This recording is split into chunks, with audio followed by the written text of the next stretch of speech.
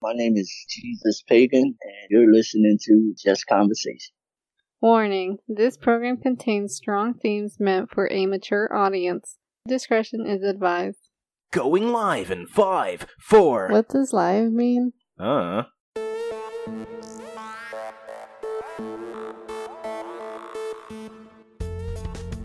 Welcome to the Just Conversation podcast, the show where we discuss complex philosophic ideas in childish ways. I'm your host, Jack. And I'm your host, Christina.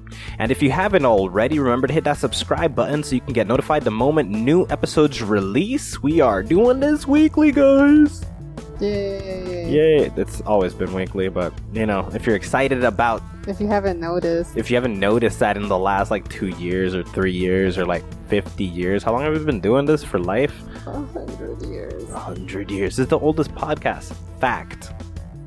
That's totally not a lie. Yes. Anyways, today we got an exciting show for you guys. We got a Jesus Pagan, which is a complex name to begin with anyways. But yeah, we're going to have some interesting discussions with the senor about quite a couple of things. We dive into the mind a lot. Mental illness and mindfulness and meditation. The power of the mind over the body. It's a very heady episode. So it really is. If those are the episodes you like, this is the one. It's also kind of a serious toned episode. We're usually joking around with our guests or whatever, but this is a more serious conversation we have throughout the course. Oh, and also he's a member of the Writers Club at our website. If you don't know about the Writers Club, it's on greythoughts.info, like our podcast. Yeah, so before we jump into that episode, we're gonna have a quick a couple of shout outs to some podcasts that we've been hearing a lot of podcasts lately. Yeah, and we some want of to these talk about them. We are, yes. And these are particular podcasts because, if you guys don't know already, if you have some sort of a website or an Instagram or Twitter, something that you are being creative on, if you have some creative input, and you enjoy our show, go rate our show and leave us with your comment, whatever it is that you're doing. And we'll check it out. Yeah, we'll check it out. Leave a name for it. We'll go look it up, and if we like it, we're going to talk about it on the show the way we're about to do right now.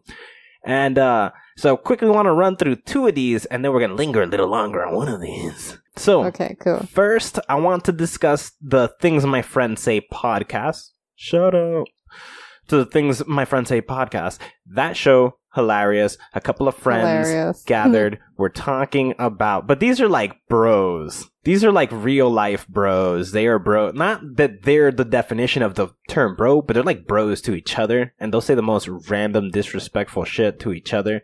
And I love that. That's real friendship. That's a show about real friends who speak to each other the way that real friends speak to each other.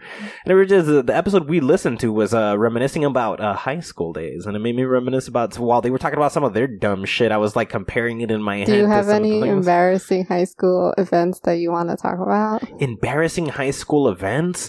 Nah, man, all the embarrassing stuff happened before high school, and then I came into high school kind of ready to tolerate and deal, and it was kind of an easy coast.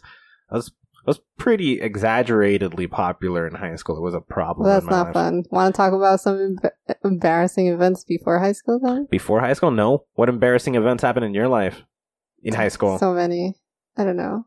I spilled milk all over myself one time. I don't remember how that happened. I think someone bumped into me. That's not really embarrassing, but I guess it was in front of someone I had a crush on or something. So that made it like an embarrassing moment. Yeah. And it was them that I was bumping into. Oh, fantastic. It's probably like what I'm assuming happened is somebody was standing somewhere that anyone else would have noticed they were there, but you didn't. And then you bumped into them and dropped something in a moment that nobody else would have dropped something. I think they bumped into me. You think they bumped into you? Yeah. Were you backing up when it happened? No, they were. They were backing up? Yeah. Man, maybe I'm the only person who never bumps into people. Maybe. But that's weird. Whatever. Let's see. Do I have anything? Nah, everything was kind of crazy. I used to beat people up once in a while. That was entertaining. But look, I wasn't like a bully or anything. I wasn't. It sounds like you're a bully. Yeah, but I wasn't picking on anybody weak. Usually how it would go is somebody was messing around with one of the douchey, nerdy kids. And like, whatever, they're talking crap. And I hate the nerdy kids who make look, there's kids who are trying to participate in class. That's totally fine. I don't mind. Participate. Whether you're right or wrong, at least you're involved. But then the stupid, smart-ass kids would come and correct them. And try to humiliate them because they didn't get the right answer. Like it's a fucking competition about getting the right answer.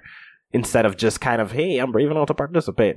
But some of these douchey, mouthy kids with brains would come and fuck around with the kids who are not getting the right answer. That would discourage them in the future. That's going to mess them up. They're going to be like, I'm other dumb. People's lives. Yeah, they're ruining other people's futures, essentially. And thinking they're the smart asses. Oh, I know this, I know that. So I would then respond and explain how their smart ass answer is wrong too. I would love doing that. And when they would get, and I would push them to the limit so that they would have to get physical on me so then I could beat the living crap out of them. Loved those moments. To trigger people so far, they had to get physical because they couldn't outsmart me. Loved it. Loved it. Oh, God. So if anything, my embarrassing stories are other people's embarrassing moments. Okay. Yeah. Wow. It was douchey douches who thought they were, because they weren't strong, they weren't powerful, and they would get, they would get their rocks off doing that. Fucking making other people's days suck. Through words. Because there were the bullies outside just beating up on the weak, and those assholes, fuck those assholes too. But there were the douchebags who were ruining... You're just beating up bullies all over the place? Yeah. Yeah. And then I paired with Nuna, and then me and Nuna would go around jumping people pretty much. That was entertaining. Good times. Good times. Hitting people in high school.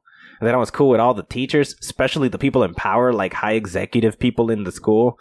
So I kind of had an easy coast. It was great. I didn't have any awkward moments. High school memories. Yeah. Anyways, the specifically that episode, I don't remember what the name of that episode was, but you should look for that. It was the latest one whenever this is recorded, but you could be listening to this a million years from now. So look for the date of this and think a month back from that point. Whatever. Anyways, the Things My Friends Say podcast. That is great show. Super funny. Loved it. Second shout out, the Crypto Kid podcast. Fantastic. Okay. Pretty educational. Yes, very informative. So this introverted kid is sitting behind the mic. He's well informed on all of this crypto world that's slowly starting to consume the planet. It started with Bitcoin, and it's slowly been taken over, and he's been there looking at the numbers, checking out what investors are into, looking at all these little details, seeing what coins go up in price, what coins go down in price, or whatever. It's a virtual stock, basically. And his podcast is essentially informing you on it. They're very short, which is very pleasant. They're like 15 minutes. Yeah, pretty great, because there's a lot of information. Yes, and you get nice burst of it. The one thing I will say about this is that it's balanced off particularly well because of how introverted and pasty is. It's kind of boring information, but information you sort of need if you want to jump in there. And if somebody was flying through this information going quickly, you're not going to grab shit. Yeah, because it's like, it's numbers and it's statistics. You're not going to catch any of it if somebody's just running down a list of this information. Mm-hmm. The fact that, one, it's a short episode, and two, he's calm and collected. He's going through it smooth, soft, slowly. There's no way you can miss anything. If you miss anything, it's because you literally tuned out and walked away or something. He's being very paced, very cautious. So you can't lose any information with this podcast. So the Crypto Kid podcast, 100% worth checking out if you are interested in getting into cryptocurrencies. You're going to learn a bunch of things. He's always checking out. It's a great way to discover new coins. He discusses new coins when they come out. He discusses the literal ups and downs of prices in these stocks and these coins. You can find out which coins investors are checking out. So you can kind of start looking in that direction and see what's happening. Yeah, if you have no idea about that and you want to get into that. Yeah, definitely. Jump in there. That's where the good stuff is. If you want to suddenly get rich one day, you can't do it without ever trying. Yep. And the only way you can try is if you get some information, because you don't want to go in blind trying and then fucking get robbed or end up broke as hell. So if you're already dry, if you got a little commute, you taking a shower or something, just put it. And listen to somebody feed you some information. Before you know it, you might be as informed as him, and you could go in and do it. Do it, man. Do it. Do it. So the Crypto Kid podcast, that's great, fantastic. iTunes, Stitcher, wherever the hell you want to find it, I guess. I don't know. Wherever he might be. We heard it on iTunes. And now, what I want to focus on. Yay. The 10ish podcast. 2 guys, 1 show. Just like ours. Just like ours. So, this is a list podcast. But boy, let me tell you, this is not any list podcast. This is the list podcast. Where they're just breaking down a list. Yeah. But they have a twist. One guy brings in they alternate every week who brings in the list. And then it's the job of whoever didn't bring in the list that week to guess what position everything is on the list. First, they got to guess what's on the list, and then they got to guess what position the things on that list are. That is awesome. Yes, it was so fun, because at the beginning, I'm like, okay, a list podcast, let's give it a shot, let's find out. And as they start going through, first I didn't get when they were talking about, like, this is what we're going to do. And then they start doing it, and I'm like, oh shit, wait, hold on. But what about this one? I'm over here fucking trying to guess things ahead of time. Oh, and we did not guess correctly. But that was fun. We heard the episode about the video game consoles. Yes. What was the best video game consoles? Good. And I think what you thought was number one was the PS4. Yeah. And what I thought was the Switch. Yeah. We were both wrong. Yeah. We're not going to tell you what it was, but you got to listen to that episode. The to find top out. 3 is pretty surprising. Or at least the top 10, maybe. Look, the whole top 10 blew my freaking mind. But look, fair enough. There were consoles that we thought would be much higher on the list that weren't. Bro, there were some consoles that were so low on that list. I was mind blown. Mm-hmm. You don't want to ruin any of that? Okay, let's not ruin any of that. Nah, they can go watch it. I don't know. Listen to the show. But no, it was definitely amazing. I loved every second of that. That was great. Man, that's such a clever thing they came up with, though. Yeah, and because the person listening is also like trying to guess, also like what we were doing. Yeah, it became a game for everyone. Yeah, exactly. That's exactly what happens. It becomes a game for everybody, and you're playing along with whoever doesn't know. You're guessing with that person. Mm-hmm. And you're getting information about these random things on the list. Yeah. They got a little breakdown of every single thing that is on the list. In this case, it was the most popular video game consoles of all time. That was the episode. Or the best-selling. There you go. The best-selling video game consoles of all time. And it was the top 25 list. And in every time one of them was revealed, so the guy who didn't bring in the list was in here just guessing a console and what number on that 25 list he thought it would be. And when he would guess one, he would be told whether it's on the list, what number it was on, and then be given a little bit of information related to that thing. Like the most popular games on that console, I think, was one of the information that we learned about. So good. Oh, man. That was such... Look, all of these shows are great, and I enjoyed all 3 of these shows. But holy shit. Your favorite? 10-ish podcast. 10-ish. Yeah, I think that was my favorite, too. 10-ish podcast, man. It was fun. It's like sucks you in. It's you and the guy who didn't bring the list versus the guy who did. Huh. Enjoy. Yeah. Definitely worth it. That is one of the better shows I've heard from like the underground community of podcasting. It is definitely worth it. Mm-hmm. Those are some good episodes. Those are some good podcasts. So yes, definitely check those shows out. And bring us some shows like those to our attention. Yeah, and it doesn't just have to be podcasts. Anything you bring us is pretty good. If you do art, if you write, if you got a Twitter trying to make famous, not that we're famous or fucking anything, but if you're trying to like bring attention to the thing, just make sure, like Krista Leah recently said, just don't be pictures of me. I want that. Like, we'll shout it out, but we're not gonna fucking make a breakdown on pictures of you. I think we should. Now that as soon as I finish that sentence, I'm like, that would actually be kind of fun. That would be. Go through somebody's list of pictures and just talk about them. Talk about the bad pictures. Only the back. Look, if you ask us to rate pictures, we're only going to talk about the worst ones. Yes. That's great. Because everybody liked the good ones. We're trying to boost up the views on the ones that have been seen less, you know? Yeah, that's really helpful, I guess. Yeah. Mm-hmm. We got to talk shit about them, but it's fine. Anybody who hears it's going to be like, I want to see. Ooh, that's an interesting way to play that. Yeah. Look, we just came up with a game. This is what this podcast does, guys. We come up with games for your entertainment. That's my Batman voice. For your entertainment. Games. That's Batman? Sure. Sure, that's Batman, sure. I feel like Batman changes. Look, he has. Before, he just sounded like a man. Then, I guess the stress of being Batman pushed him onto cigarettes to calm his nerves. Then his voice got real fucked up. Now he sounds like a heavy smoker. Well, that was before. Now his new version, I think he has like a robot voice. Oh, because he lost his voice. We're seeing the entire progression. He has like he lost his throat or something. Yeah, so and he has a little machine. Yeah, we're seeing the whole progression of a smoker's problem. Yeah, he went from "I'm Batman, I am gonna save your life" to "I'm Batman, I'm gonna save your life" to "I'm Batman, I'm gonna save your life." Yeah.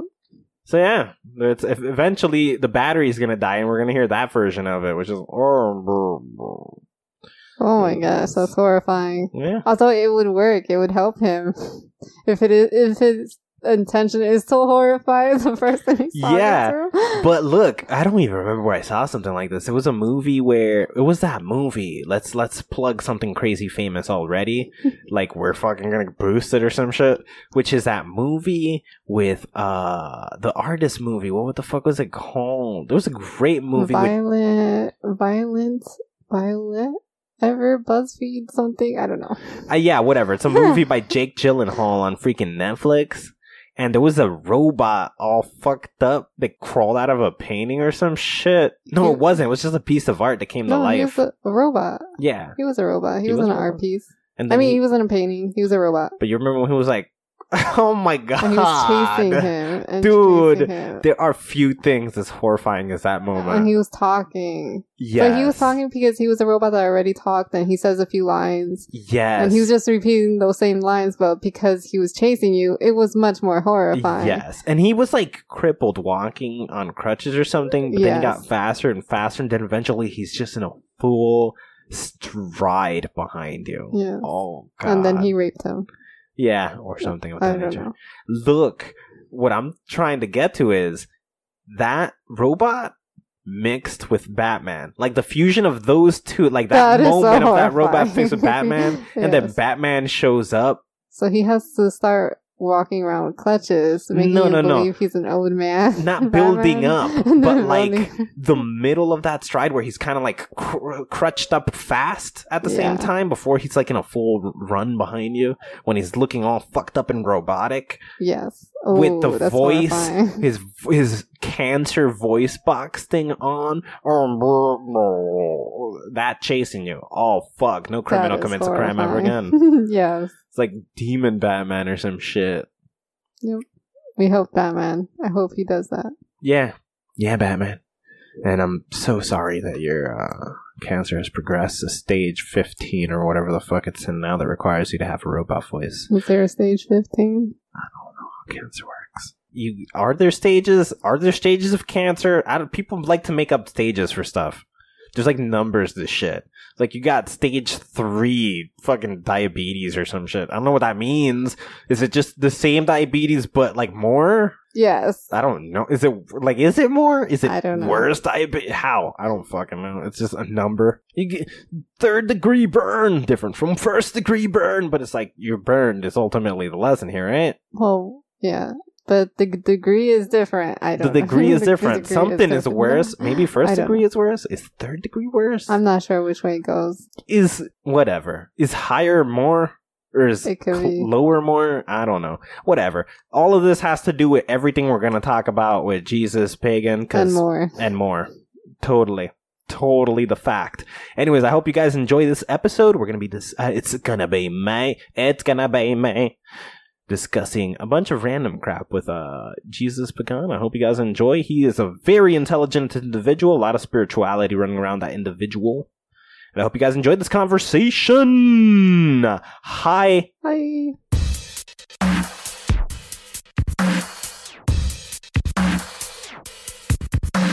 We gotta all start critically thinking, like on a higher level than just what we're programmed to already. you know?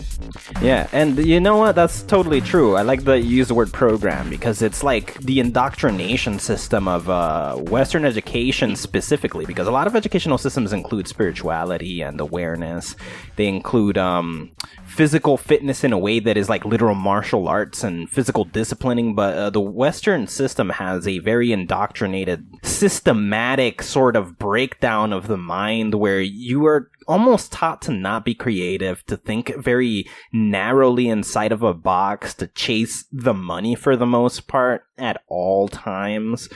And people sort of get consumed by that, and then a lot of people end up not chasing their dreams, but feeling like they don't have purpose at the same time because they're not happy, whether they're in the job that they get stuck in, or in the circumstance in life that they're in, because they can't think their way out. They've never developed the ability to think their way out. Exactly.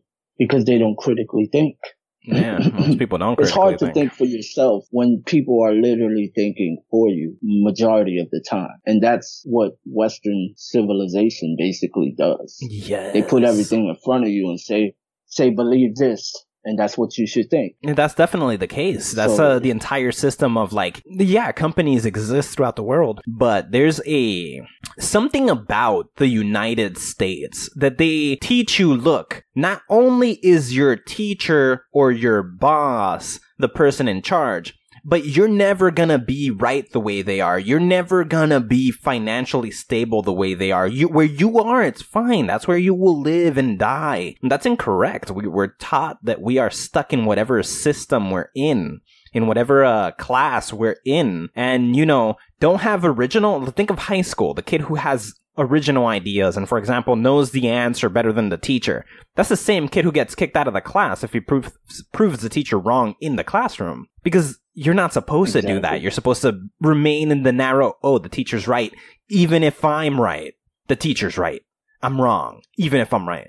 That mentality, but it also falls under the line of the teacher is basically forced to go with that set of programs. So yes, unwillingly, the teacher is forcing the next person to think like the teacher, Yeah, because they went through the same system. They think they're doing it the right way. They definitely think they're doing it the right way. They think that their thought in thinking, I'm superior in this classroom setting, is the right way to think, because they're all so narrow-minded. They feel almost offended if a child pops up and can teach them something. They're like, no, I'm the teacher. This is the wrong way. Versus what we all consider the good teachers, which were who?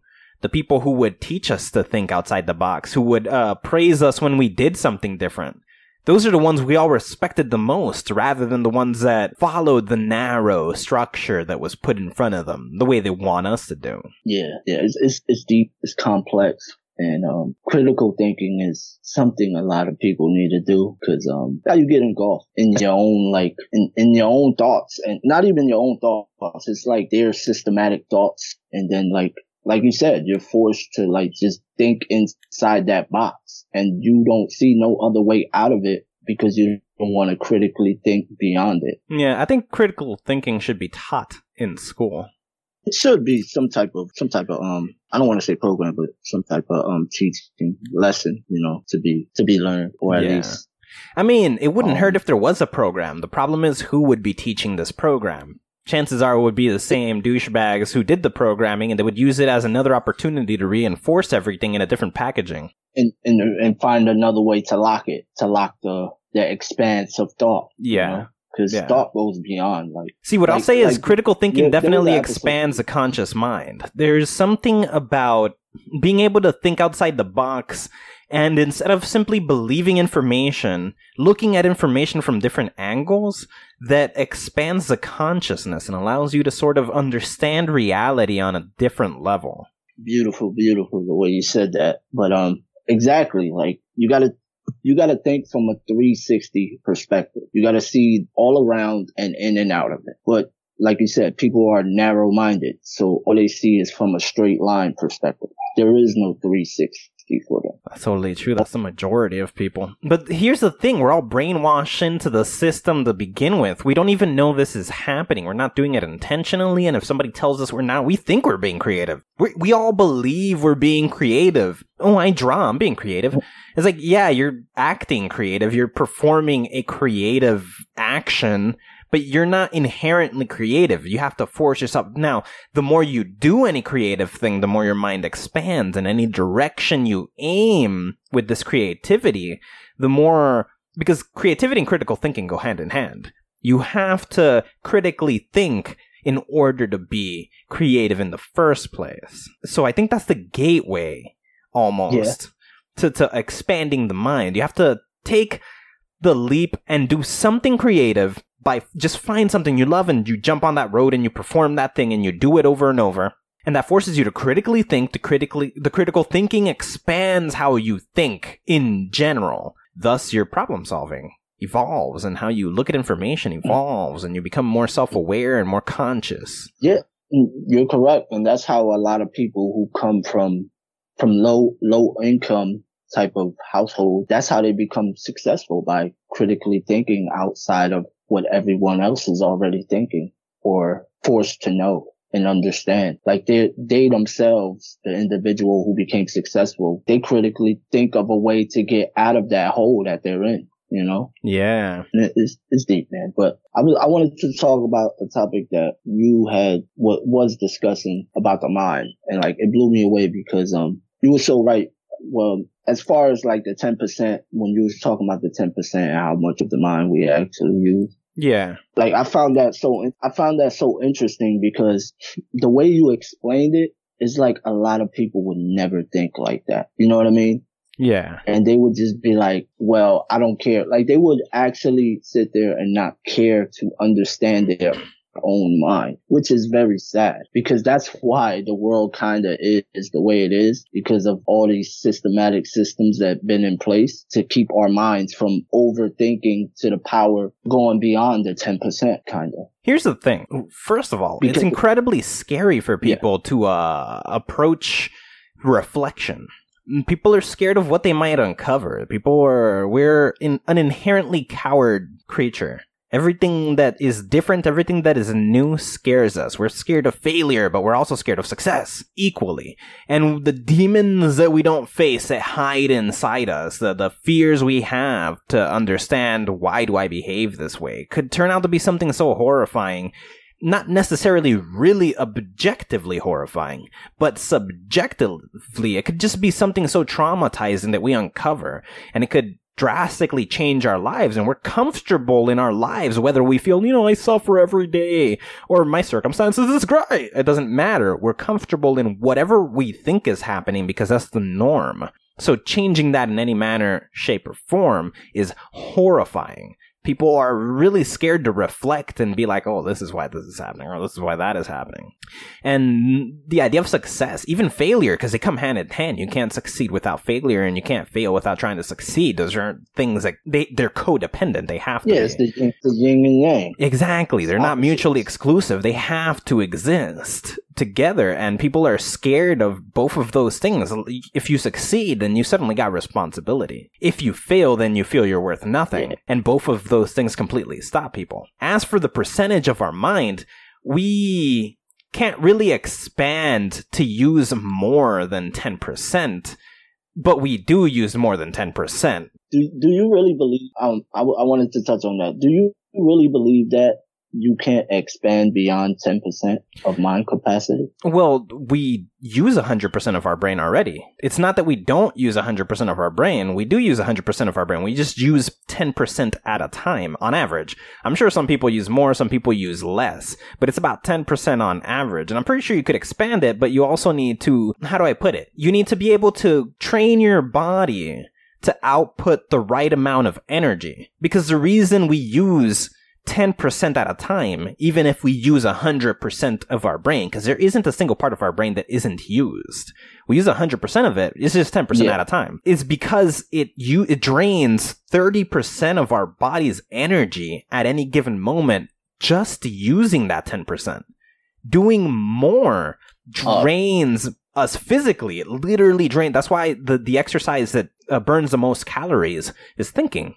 You can think your way to weight loss because it's the exercise that wastes the most energy. So it's hard for a human body to use more than 10% on average. I'm sure there's like somebody on 11, there's somebody on 12, somebody on 13, and I'm sure we can train our way there, but there isn't somebody who's like 100%, because then you'd be a vegetable.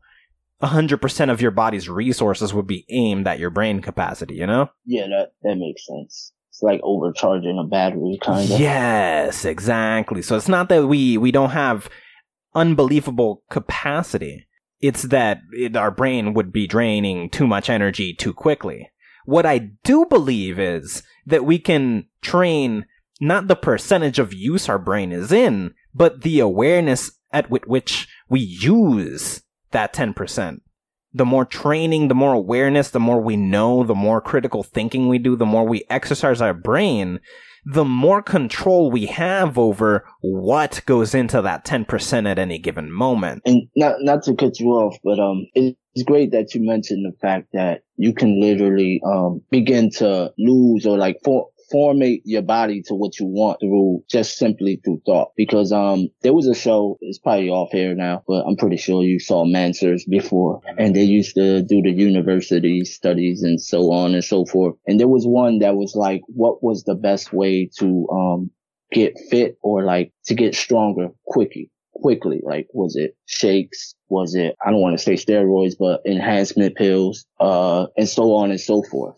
And the number one thing to lose weight or to physically get fit was just by thinking about it while working out. And that blew my mind. Like, that made me understand that the mind is a very powerful thing. And that is why monks do what they do. See, monks hold the fucking key to the universe. They have definitely understood very well that using their mind is how they manipulate. They definitely manipulate things we don't even comprehend. But they exist on that training, you know? If more people, simply the two terms that I like best, because they do different things within the brain, are meditation and mindfulness. These are two different activities that exercise mental control. Meditation focuses on taming and being in the moment, sort of disconnecting yourself from the inner voice. You know how you have an inner voice and it's always narrating away. It's always saying, oh, this is what I'm doing. This is what I'm thinking. This is how I feel about this. This is how I feel about that. That inner voice through meditation gets calmed and you can sort of almost shut it up. Not really shut it up, but it's no longer controlling your behavior. You're acting without thought. That's meditation. It's the silence. It's being in the moment. Then the opposite of that is mindfulness. It's when you train yourself to aim that same little voice at what you want and how you want. So let's say you react negatively when somebody says, let's say you go to war and you come back from war and every time you hear gunfire, even if it's in a movie, you have a negative reaction. You immediately get panicky, you immediately freak out. The voice in your head is screaming, it's panicking, and you're not in control. But the mindfulness angle of this would be that voice, instead of freaking out, oh my god, gunshots, then in that moment stops and says, why does this scare me? You're just controlling the voice to ask that question and give you an answer. While in meditation, the voice ceases. You hear the voice screaming, but you're just watching the voice. You are no longer the voice. You disconnect yourself from the voice in meditation. While in mindfulness, you're the voice and you're controlling it. You're making it do things for you. Those two things people should understand are a great way to sort of take control of your mind and do exactly what you said. You can mold your body with your mind because your mind is everything. Everything is mental. You're controlling the universe with your mind and by thinking in the right direction, by thinking the right way.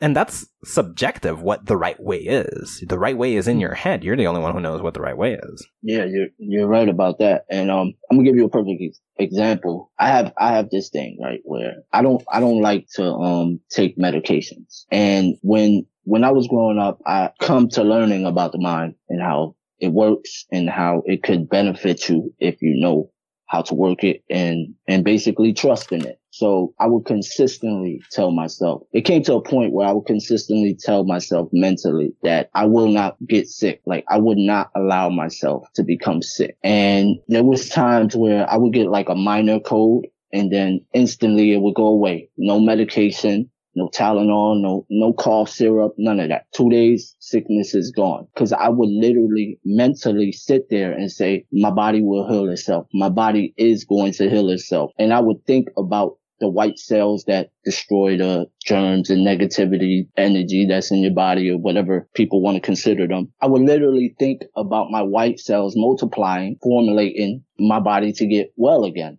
And I can honestly tell you it's been almost about a year and a half that I have not been sick to the point where I had a fever. I had an extreme type of cough. I had a high fever, like any type of sickness that you could think of that people have, like vomiting, flus, all that sickness is out the window. The most I would get is a stuffy nose, and that's about it. Well, I actually completely agree with that because I am of the same mind. I haven't taken medication to get better maybe in 10 years. I don't do any of that. I am a strong believer that, first of all, the placebo effect proven to be completely effective shit ton of years ago. We already know that the power of the mind is stronger than the power of medication. Somebody simply thinking a medication is working and it does nothing people have healed from the most random things.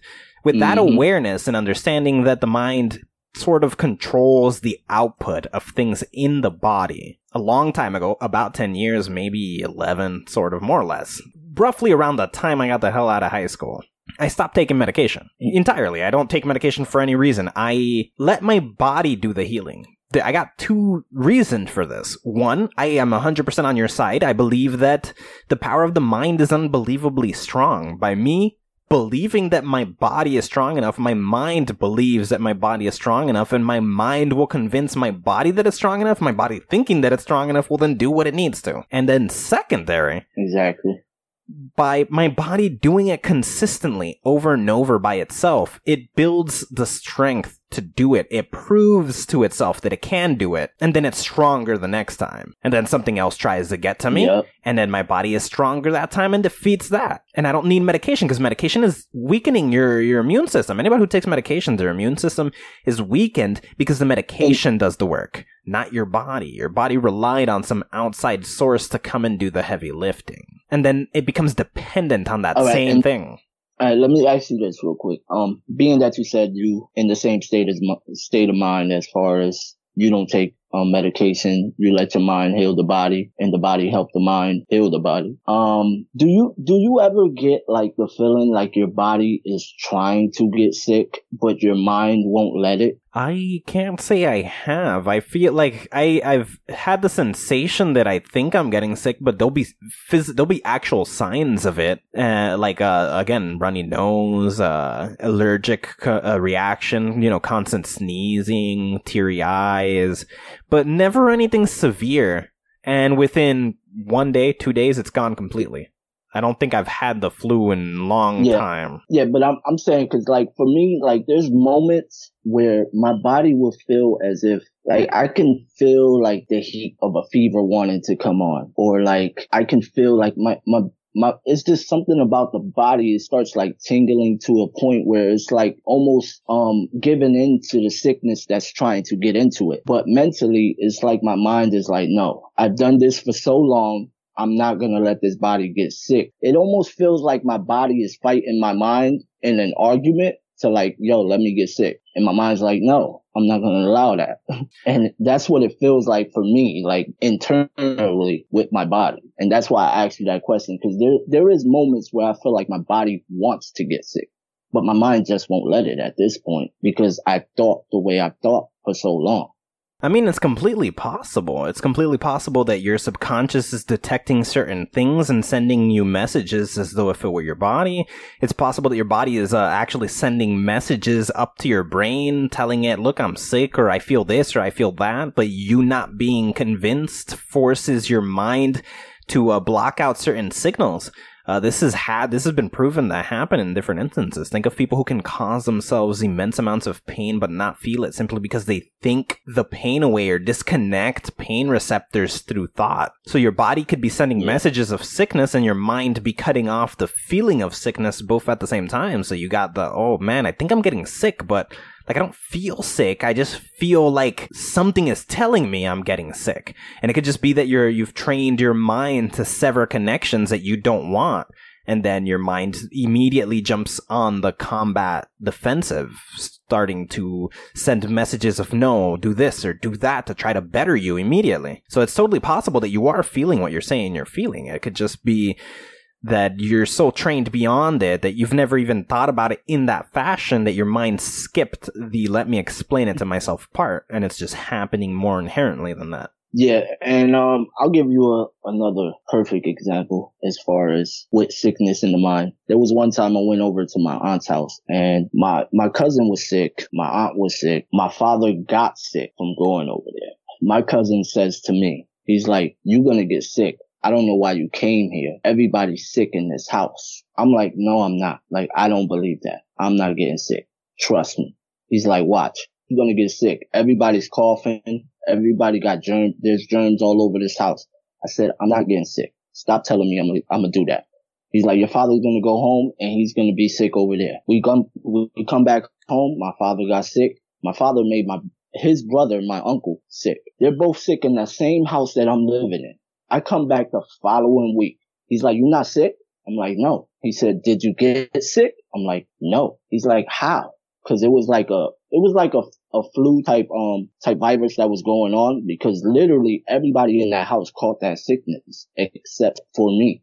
And he's like, "How did you not get sick?" Cause I don't believe that. I don't let my body believe that I'm gonna get sick. So just through the belief of I will not get sick made it possible.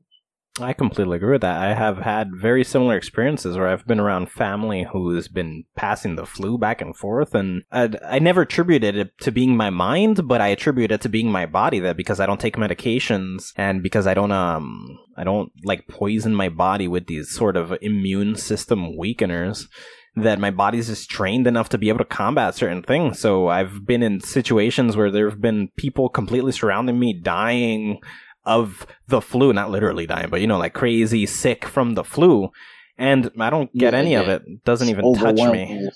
Yeah, it doesn't even scratch me. Nothing touches me whatsoever, simply because my immune system is jacked way up, because I refuse to poison myself unless it's like I'm dying otherwise. Can you see a belief system being possible with the mind? What do you mean? And if you want me to elaborate, I will. Yes, please. As far as, I'm pretty sure you heard about this before. Let me use this as an example. And my mother said she went through this, so she experienced this herself. There was this thing that, kids used to do back in the days. I'm not sure, probably 80s, maybe early 80s, where they would all put a finger under a person, and they will all believe that they can lift this person with just 2 fingers or maybe 1 finger.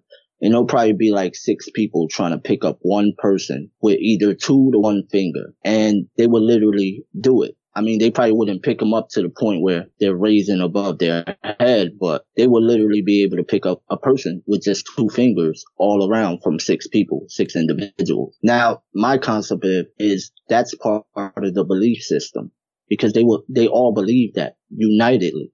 So they made it possible. And that's what I'm saying as far as like the belief system. Like, for instance, if we both was looking at a cat and we said, "Yo, that cat's about to get hit," and then boom, the cat gets hit. I feel as though it's literally because we both like believed it to the utmost in that moment that it will get hit. And it might get hit by a ball. It might get hit by a bike. I don't want to say car, but that's kind of vicious. But let's just say it got hit by something, because we literally thought it was going to be hit by something. Do you believe that system? Okay. For the ball, anticipation, had it not happened, you would have thought the opposite direction. That is irrelevant.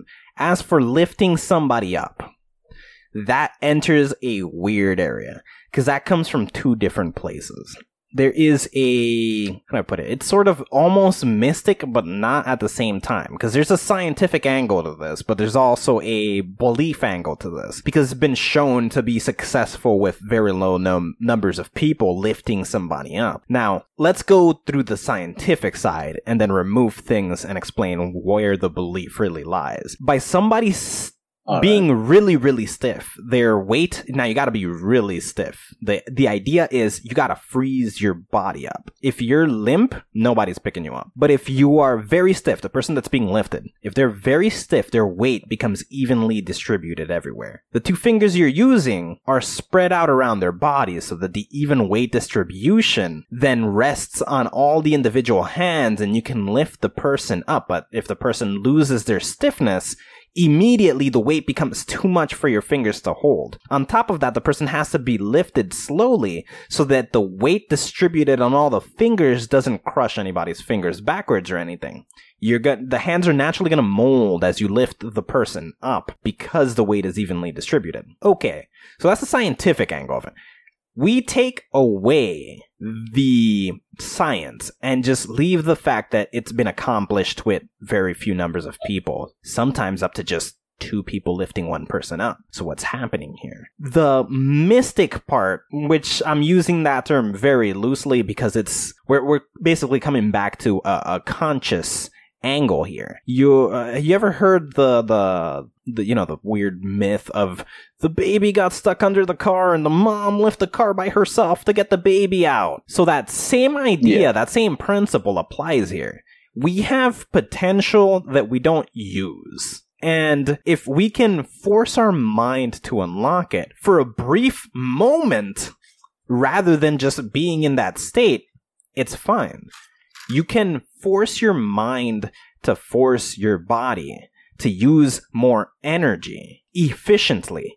You just can't sustain it. So the mom that lifts the car can technically lift the car, but it's in a burst of energy only in one moment. Ask her to hold that car in the air. Now you've got a different problem. She's gonna die. But she can move the car because the brain is like, I need this much energy right now.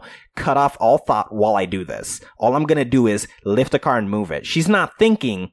It's impulse driving her. The brain literally shut off so that she can have more energy. What you're doing when and in this case, you're usually repeating a chant to meditate. A lot of people can do it without it, but not many. A lot of people could trick their minds by doing the whole light as a feather, stiff as a board, light as a feather, stiff as... It's a chant, a meditation that you're doing so you can focus your mind on the thought of simply lifting, and you're killing off all the other thoughts in your brain. So you're removing all the other thoughts in your brain so that you can dedicate more energy to lifting the individual up. That's where the science leaves and the sort of metaphysical angle comes in. You're convincing your brain through sheer willpower, but you're really shutting off your brain so that you use less energy, and then with the little bit of brain power you're using, you're redirecting it to use more physical strength.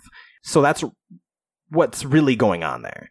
So it's less of a mystical thing. You're not bringing in something external. You're not really bending reality itself to do this. You're just sort of abusing physics in your body. But I wouldn't say abusing the physics in your body, because that goes kind of into the 10% mind capacity thing that we talked about and that you spoke about in other episodes. Because it's like you said, in that burst of that moment, your mind is like literally giving you that extra 10% to make it 20%. No. Into strength. Your brain is reducing percentage. So your brain is going from like 10% to 1% so that it goes to your body. That it goes to raw power. Yes, there you go. All right. Yeah. I kind of meant to say it that way, but like I got lost in my conversation. But yeah, exactly. But I don't know, cause the way it's funny how you separate energy from mental matter. You know what I mean? Like, yeah. Cause you would think it's all connected as one, you know? It is, and it's not at the same time. Value. Yes, totally, 100%. Because it's both connected in every possible way, but two separate things at exactly the same time. It's the principle of duality. Everything is one thing, but everything is two at the same time. That definitely applies to sort of thought and matter. That's the yin and yang, man. That symbol is a very powerful thing, man. It is, I think about definitely. the yin and yang a lot often. Like, often I've been thinking about it. I've thought about it, like, before, but it's the bad and the good and the bad. It's just all the opposites throughout the universe, basically, if you think about it. Like, that's what the yin and yang symbolizes. It literally symbolizes all opposites of the universe.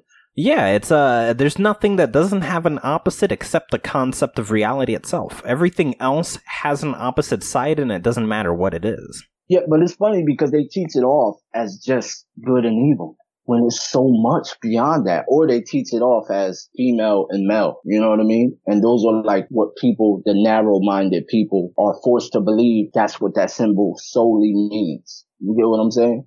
Yeah. And, well, that all comes down to the lack of critical thought. People just take whatever they're given and assume that the entire universe is made of that, as if we've figured it all out. But we don't even know what this experience we're having that we call life really is. To say that we have all the information possible. We haven't even explored our entire planet, let alone space, let alone metaphysical alternate dimensions and universes, or the structure of reality itself. Yet we're like, yeah, the information I have in the pages of a book on something that happens inside your head. Yeah, no, we have all of it.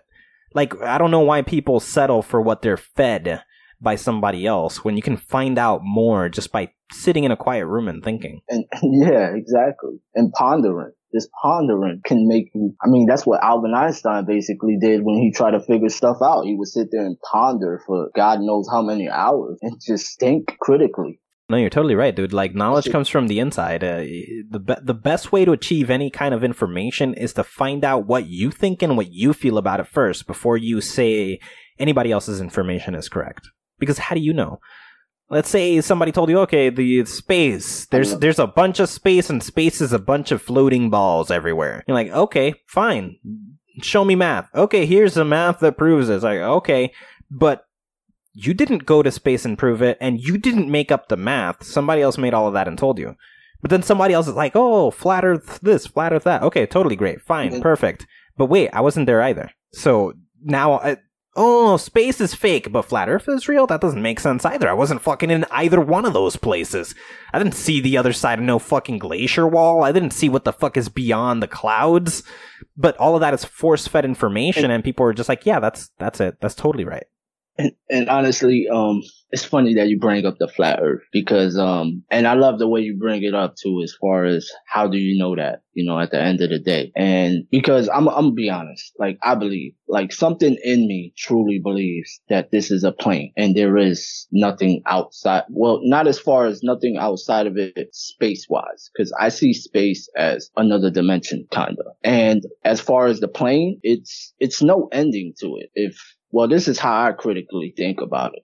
Like, there would be no ending to it because who knows how much is out there as far as continents and lands. Like, we don't know because the only furthest we know that we can go is Antarctica. But then they force you to not go beyond there, cause like all the countries got like this united. But then I gotta ask you, have you been to Antarctica yourself? I can't go if I wanted to. But have you? No, I haven't. Okay, just the same way that you could just go into NASA and study and go to space, but have you? So neither one of those two things you've experienced personally. Those are both sets of information provided to you by somebody else. Both of them are equally provided to you by somebody else. Why believe either more than any other? You're right. I get where you're going with that, but that's why I don't like to debate about that with people. Like, I say what I believe, and that's what I believe. I don't want to debate it because at the end of the day, like you said, how do I really know? This is just what I think. You know what I mean? Yeah. And like, even if somebody was to feed me that information and I'm all into it, gullible, like, oh, wow, like that's interesting. It sounds right. It all connects. At the end of the day, the type of person I am to critically think for myself, I would sit there and say, well, I really don't know. So even though I may believe it, I can't sit here and argue with people about it because I really don't know. Yeah, and I totally understand because I think both sides have the same problem. they're pointing at the other side like, oh, you don't know, my side is right. And it's like, you don't know either. Neither one of you know. They're saying, oh, it's not flat. Have you been up there to see? It's a bunch of science. I haven't seen it. I haven't seen that it's not flat to say it's not flat. But I've also not fucking been to space. Around the world. Yeah, I don't fucking know. High enough to see. Once I go high enough and see a perfect sphere, then I'm like, shit, I guess it was round.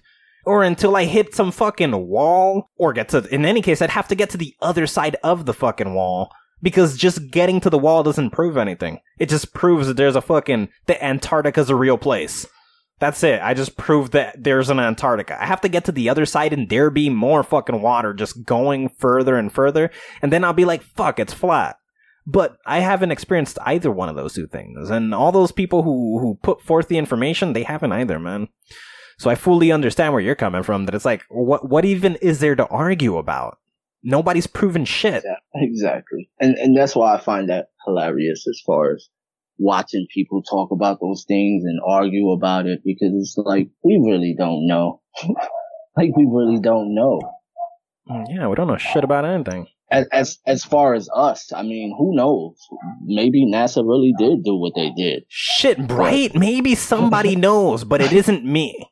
And I can't believe the information somebody else gave me. I gotta see it myself. Exactly. But I wanted to touch on a topic as far as mental illness. And how do you see, let me get your aspect of it. How do you see mental illness and what may cause it exactly?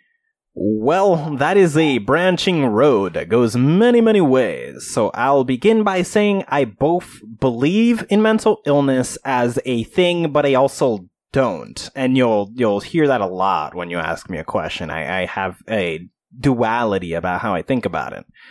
I'll begin with why I don't, which is mental illness is a label we attach to a different pattern of thought. Where are we coming from this where were we inventing this label up? We're looking at what the majority of the population is and saying, that's normal, everything else is not, everything else is fucked, everything else is illness. But that's incorrect. Let's take a schizophrenic, for example. Why are they ill instead of having access to alternate realities that we can't see? Why can't they be seeing something that's real? Somebody could drop shrooms and see something that's not real, but somebody does it without shrooms and, oh no, you're crazy. Like, what the fuck is going on there? If both of those people can achieve the same, they can hallucinate. One can do it at will, the other one can't. But when you take shrooms, all you're doing is activating receptors in your brain. So, what the fuck? We have the ability to access this information and we still label it as mental illness. Now, in these instances, whether it be delusions, okay, maybe multiple personalities, why can't there be multiple people living inside of you?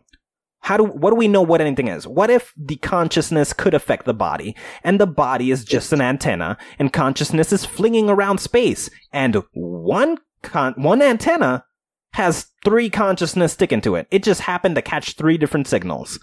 Okay, multiple personalities. That's not a crazy person. That's 3 different consciousness tuning into one body. But it becomes a problem when a person is dysfunctional within society to the point that they're a danger to other self-aware creatures. So your disconnect from this state of reality, and I will refer to it like that forever, this state of reality. So you're schizophrenic, fine, you can see things. There's many functional schizophrenics out there. They behave perfectly fine. They handle their day-to-day lives perfectly fine. They hallucinate here, whatever, I can deal with it. And they handle their things. But when it crosses a line where that division of reality, oh, you see a thing and it's superimposing itself over another person and you're like, oh, I gotta kill this monster. Maybe the monster is real, but in the realm where your physical body exists, that's not a monster, but the realm where your mind exists, it is. Now you take the life of somebody who's innocent and isn't a monster simply because your mind is in a different reality than your body is. That becomes a problem. I don't think it should be labeled mental illness. I think it should be labeled dysfunctional and ended there. Like, it's a dysfunctional state of being, a dysfunctional state of mind, but you're not necessarily ill per se. That's amazing, man. That's amazing that you said that, because I was being up to this conversation before all this. I was thinking about that because I was going to come on this show, talk about mental illness kind of. And I came to the same exact conclusion that you just said. It shouldn't be called mental illness. It should be called what you said. In fact, that's exactly what it is. And we got to figure, like, for doctors, is to figure out how to make that disillusion, basically, dysfunction, come to refunction, to get it all work on the same level again. Because the mind, it's like, I see mental illness as it's going through a shock of awareness, and some people, they can't handle it to the point where they can alternate themselves back into the reality that they're originally in. So mental illness or the illusion overwhelms that mind. So it becomes an illness from a doctor's perspective. You know what I'm saying? Yeah, I do. Because I experienced something like that, and I'm not going to lie. It was due to taking drugs, which was ecstasy, that I do not take no more. And I'm kind of upset that, I did take ecstasy, because I was one of the type of people that said I would never take ecstasy. And then one day, pure pressure, whatever, it led me to doing it. I didn't fall in love with the drug, but I enjoyed it because it made me feel as if I was intoxicated without the intoxication, as far as motion sickness and blurriness and dizziness from getting too much alcohol in your system. So I enjoy that aspect of it, that I can feel drunk without actually being drunk. So it came to a point where one day I just woke up and I thought I knew it all. Like, I honestly thought I knew it all. I thought I was the one, like I was Neo or something. And I was in this illusion effect that whatever I mentally thought would actually be. So like, if I thought this was my store, it would become my store. And then what pushed it even more was the idea of my name, as far as Jesus, and then pagan and religion. And that's why I say, like, me personally, I believe religion does cause some type of dysfunction in the mind. That's what we're going to call it, but AKA mental illness. Religion does kind of influence that dysfunction in reality, because if it wasn't for religion, I probably wouldn't have went as delusional as I did when I did go through those states. And it was a very dramatic experience for me. And I got many stories that I can tell that people would just laugh at, because it's funny that I would actually believe these things. But on top of me believing these things, I would see it be kind of effective as if it was really happening. So it kind of left me stuck in that dysfunction of believing it all, because some things will occur as if it was really real. Like I really had the power to do these things. Here's something that I find completely interesting. I totally believe that religion has a giant negative effect on the mind. But I believe religion does something completely different than, for example, genetically developed or taught disorder or dysfunction of any sort, which is religion's job when it comes to the mind is to obscure not the possibility of an alternate reality. Because let's say you're schizophrenic, you have access to a different universe or a different perception or fragments of a different reality, something along those lines. Religion's effect is to sort of obscure your understanding of this reality. Their entire job is to blur the lines of what's happening on this side, where your body is. So they got these stories and these fictions of what happens on this side, and then you're supposed to believe that those things are possible. So somebody who, for example, has schizophrenia and is also is sort of indoctrinated by religion, their understanding is, these things happen in my head, but I've also been told these things are possible in this reality. There is no difference. Both realities are equal. And that feeds into a weird, twisted narrative. And so religion does this on many different scales. It takes, for example, fucking priests who use God as an excuse to be able to fucking molest children. They're like, God is going to be angry if you tell anybody, or whatever the fuck you're telling them. They've warped the understanding of reality to their advantage. Yep. Now, the fact that you believe in this all-powerful, ruthless, punishing creature allows them to manipulate your behavior and allows them to... So their entire job is to sort of obscure reality. Religion has a giant part to do with a lot of the disorders and dysfunction that do take place in the world. I think actually they might be one of the leading causes of those things, particularly depression, when people feel overwhelming, stabilized amounts of sadness. And it's because they just have an infinite amount of guilt implemented in them by this idea that you're doing something wrong because of this other thing that doesn't exist. Exactly. Yep. It gets people stuck in a delusion of what's real and what's not real. And then it causes the big bang in the head to cause that mental illness kind of state. And like you said, there's like many different levels to it. So it ain't like as far as like religion is just going to make you crazy completely. But to a point, it's like, it's crazy how people really believe like demons are just lurking around wanting to fuck with their lives. Like really? And the devil is everywhere. And it's like really? Like you lead your mind to believe these things and then this shit start actually happening to you. But it's like, it's your mind making it happen. You know what I mean? So it's like, well, here's the thing with demons. People feel that their mind... Okay, if we're talking about conscious states of being, the strongest arguable case is the ego. The ego causes most of what happens in reality. It's your excuses, it's your reasons, it's the inability to let go.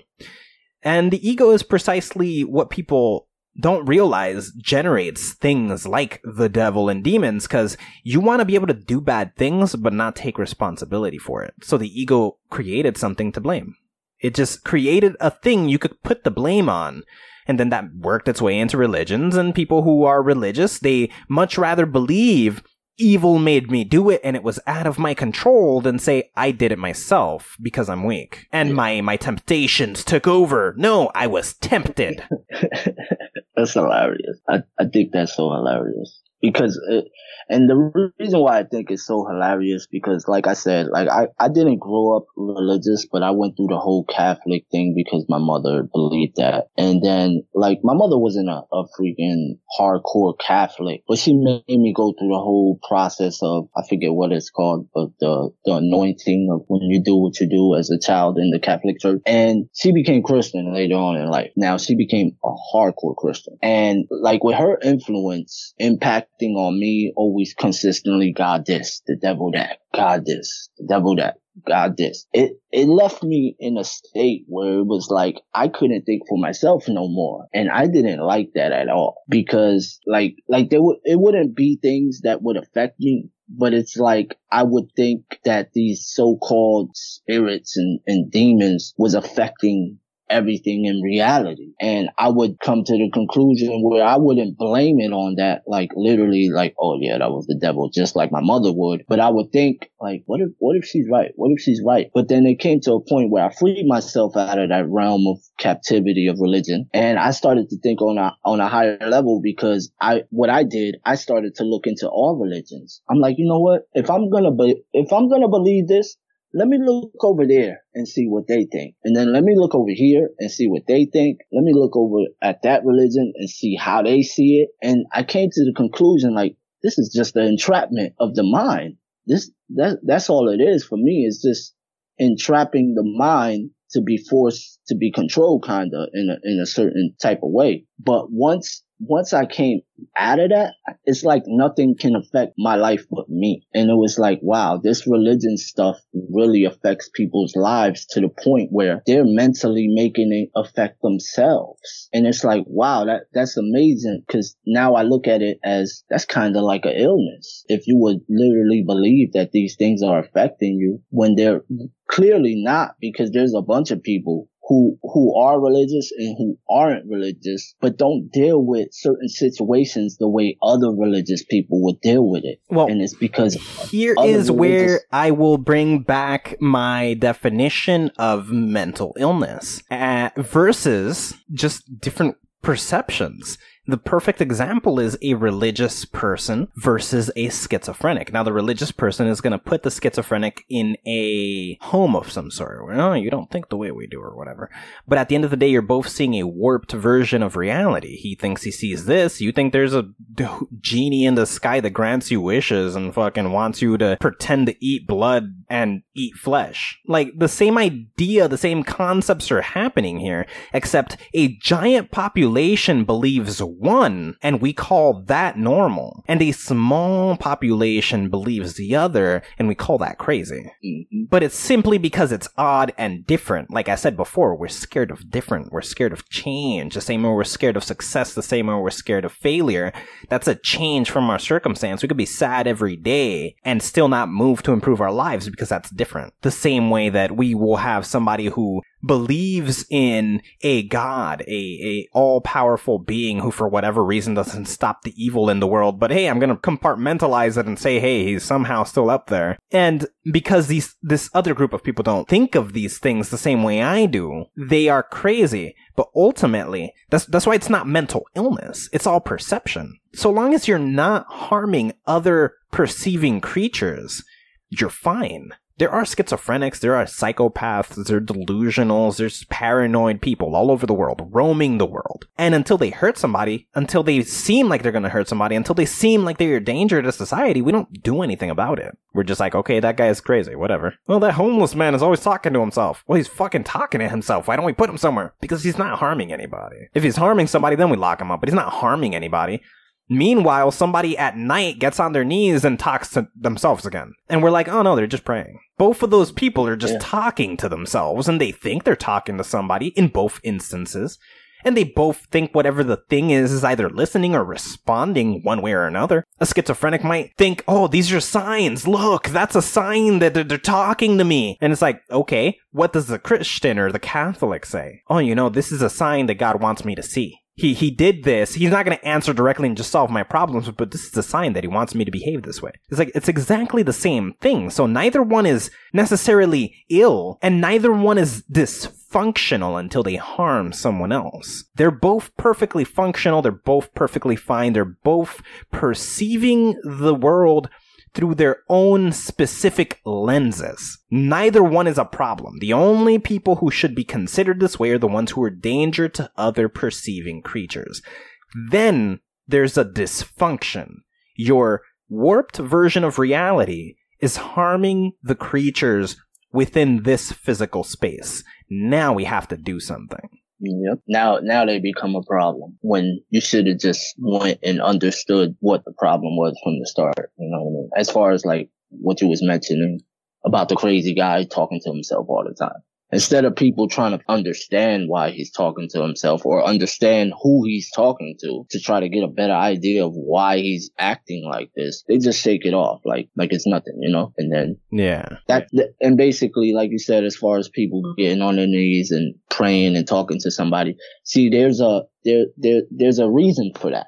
So that's why it's not seen as, oh, they're crazy, because there's a reason. They put a reason behind an agreed reason, because the schizophrenic still has a reason. He thinks this or he thinks that. The delusional person still has a reason, but it's an agreed reason. But we don't go to understand that. You know what I mean? We already understand why they're doing it, but we don't understand why he's doing it. That's why he's crazy and they're not. Yes, because it's different. It's something we don't have the answers to. We can't just be like, oh, he's talking to this thing. Exactly. And most people are going to be like, oh, he's probably talking to the devil. Yeah, if you're religious, 100% that's where you land. Because, you don't talk to God in this fashion. There's a ritual you must go through. You must do it a certain way. Yeah. But going back to as far as my state of mind, when I was in that state of mind, it was kind of wild because I had a caseworker that was basically helping me get my proper meds, and just so you know, I never took my meds.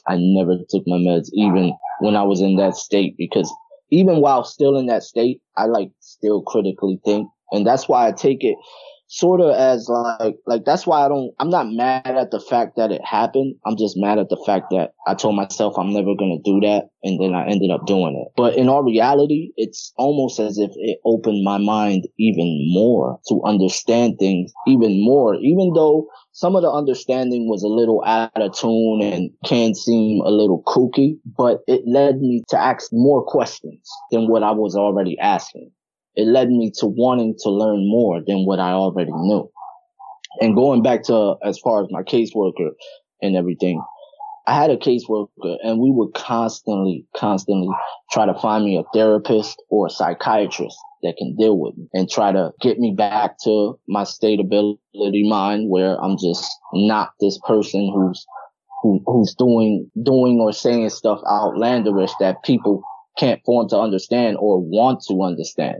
So within that, we could never find a psychiatrist or a therapist that would accept the Medicaid or in the area of where I live in order for me to get there by myself. So it came to a point that I was so upset because I really wanted to be fixed, because I knew there was something literally wrong with me thinking the way I'm thinking. So it came to a point where it was almost as if my subconscious mind was telling me what to do in order to realign my mindset. And it would tell me all the time, you need to sit down and meditate. You need to let this thing go. You need to sit down, take time out to meditate on yourself and just refix your mind. Dig through your mind and just take out all that illness as far as that disillusion as far as what you believe is happening will happen. Like I had to let those things go because it kept leaving me in a state where like you said, people are worried that I might do something out of line one day because who knows, I might see something out of line. I might think something out of line and actually take action on trying to harm somebody within seeing or thinking that. So it was like my subconscious mind was giving me the answer to how to fix my mind. And that's what led me into, wow, this really works. Like the mind can heal the body. And once I healed myself, because it would be times where I would meditate probably 5 times a day, whether it was 30 minutes, whether it was an hour, whether it was 5 minutes, I would meditate and just try to orchestrate my mind to become back to what it was originally. And once I cured myself and I realized, wow, I didn't need the medication. I didn't need the psychiatrist. I didn't need the therapist. All I needed was my mental capabilities to fixing what was literally wrong with me. And once that took effect, it's like, wow, what else can I try this with? Like, let me try it with sickness. I don't believe I'm going to get sick. I don't want to believe I'm going to get sick. I don't want to believe in sickness, period. And to be honest, I tell people all the time, like when they say, oh, you're going to get sick, you're going to get this. I say, no, I don't. No, I'm not, because I don't believe in getting sick. And they look at me like I'm crazy. And I'm like, hey, that's my belief. You're going to get sick because you believe it. I don't believe it. So I'm not going to get sick. And it's like I learned that in the process of meditating when I was trying to fix myself. And that's why, like, mental illness it's a critical thing in life. But if one takes the time out to really understand it for themselves and try to fix it for themselves, like they can, but they gotta be in that mental capability where they understand how reality works to a certain degree and how the mind and body works to a certain degree. Completely agree. And I like that you said that a lot. And I want to create a visualization right now so that I can maybe frame what literally happened to you with an image that you can understand and probably convey to somebody else in the future if you ever come across somebody. Which is, imagine that you walk around all day. There's what you think you look like, right? There's your physical body. Now create a tiny little blue outline of your entire body surrounding you, your aura, your energy, whatever that is. And say that that's your consciousness or your spirit or your soul, whatever you want to call it, that other side of you. So there's the physical you and there's that mental, conscious, sort of, that energy of you. Now, no, the inner you. Yeah, the inner you. Perfect. Yes. So there's that, and it's your exact copy. It's your physical, identical copy. Now, you know when you put on 3D glasses and you sort of see one image, but if you were to sort of bend the glasses a little and they lose sync, you see two images of slightly different colors. Mm-hmm. Okay. Assume you having the glasses on the right way is perfect sync with mind and body.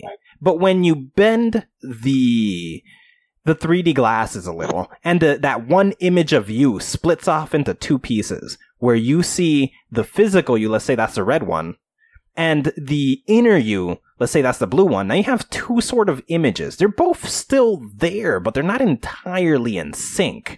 They're sort of out of sync, but they're still both you. If we assume your body is moving around in this space, we have to say that blue image is moving around in just a slightly warped, altered, different space. So the things that are going on in your mind, the things that your consciousness is projecting, the things that you feel within you are being experienced by the blue version of you, while the red version of you is just experiencing the world the way it is for your body alone. So you got these two different images that aren't aligned. And that feeling of unease and sort of inconsistency between the two versions, when you sit down to meditate, all you're trying to do is put them both back together so that they form one image again. So that they form one perfect image blended of the blue and the red you, so that the glasses are no longer bent. Because at the end of the day, even if you see two different images of you, there's only one pair of glasses. There's always been only one pair of glasses. All you're trying to do is straighten out the glasses so that the image looks complete again, but you're looking through the glasses the entire time. So if it's a little bent, you're seeing two different things, and you don't want to see two different things. You want to see one perfect image that looks to be one perfect image, and that's sort of where you got to at your meditation. The medication would have simply blocked one of the two, so that you look like you're fine, and as soon as it wears off, okay, now you just take the hand off of the eye and you got two images again. But by sitting there and forcing the realignment, you forced your body to be stationary somewhere. And then made your conscious mind try to adjust itself. Because all the medication was going to do, it was going to halt the conscious mind, and your body was going to keep behaving normally. You're going to keep doing whatever you're going to do the rest of the day until the medication wears off and the consciousness starts getting the jitters again. But by sitting your body down, as the consciousness, you got to sort of sit down with your body again. Your body's stationary, and you got to sit down as a consciousness over your body and become one whole source of energy and physicality again. And you did that with your mind. There was no medication involved, and that's why I like that you bring that up. You're sort of proving the point that it's an alignment. Now, you didn't have the language to say this before, but you just aligned your chakras. Is that what you did? That's what you did, basically. You aligned your chakra energy. Basically, you hit it right on the nail with that one, because it was everywhere. It was basically everywhere.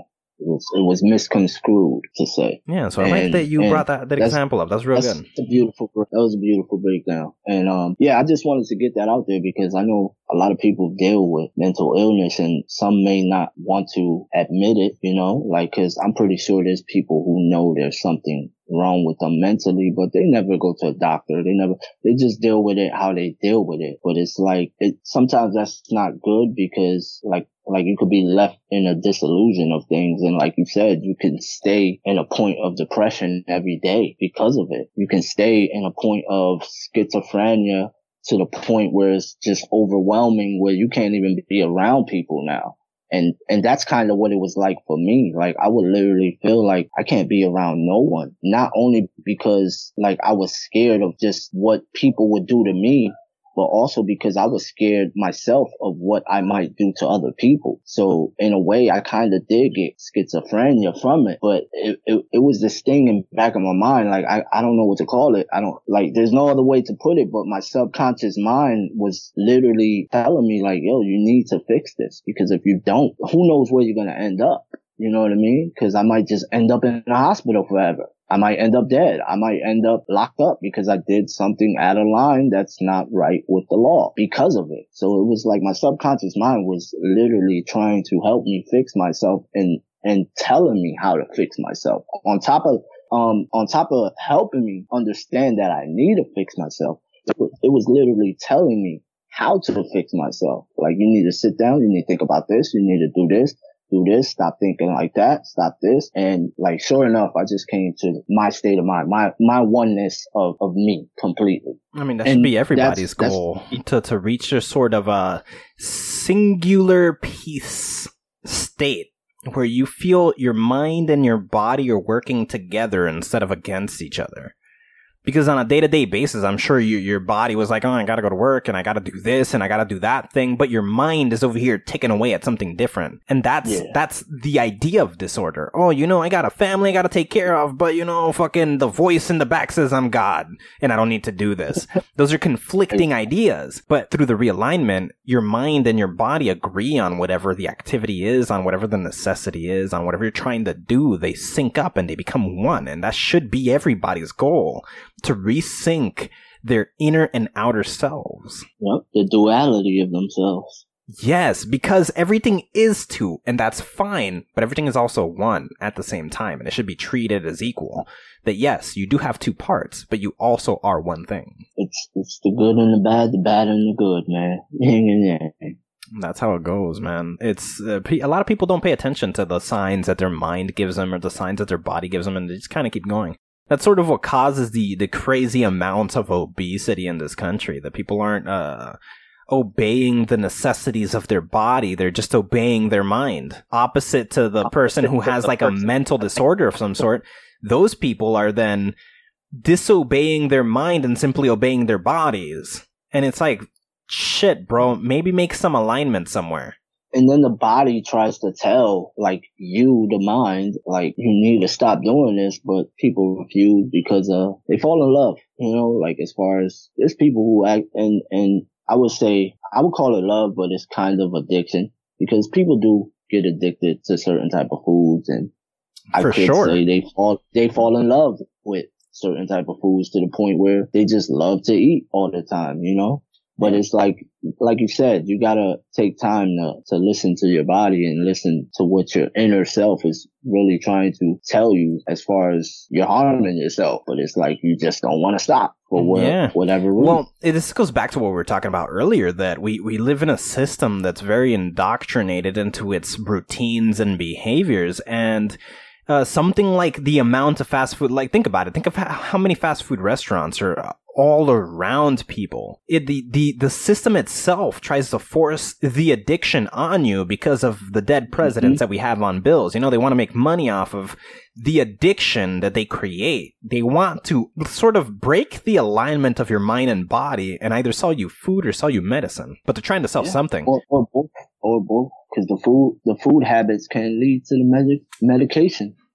For sure. Think about it. If you are eating a bunch of foods that are chemically engineered one way or another, a bunch of pesticides and things, and then those chemicals get into your body and they start to create chemical imbalances in your brain, then you end, I got depression.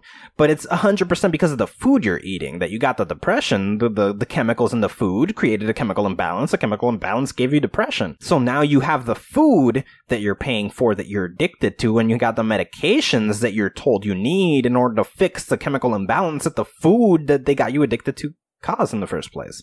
It's just a cycle trapping people in these systems, when in reality, like you said, you can go sit in a dark room and just take a couple of deep breaths and say, look, I'm not going to take the food. I'm going to fix this, and I'm not going to take the food. And then you sort of rid the addiction through sheer willpower. And then the depression leaves too, because the depression was just tied to the food in the first place. Exactly. So it's like you have to train your body and your mind to how not to accept and how to accept things. Yeah, moderation. You have to teach moderation to develop discipline. But we are a country, a planet, we're a species that lacks discipline. We feel entitled. We want to do whatever we want to do.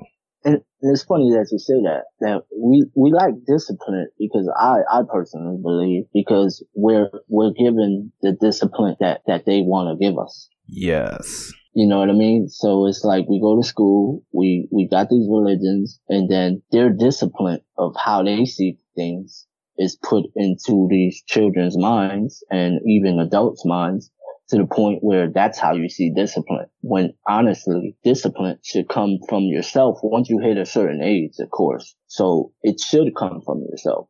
You know what I mean? Here's the problem. There is a lack of critical thinking that's plaguing this country and this planet, where people don't think hard enough to realize that the discipline should come from themselves. They have to choose to want to take the hard path. Everybody's addicted to the easy way. And it's scary to veer from that because it's uncommon. Am I going to be the only one doing it? Nobody around me is going to be taking the hard path. Everybody's going to have the easy time except me.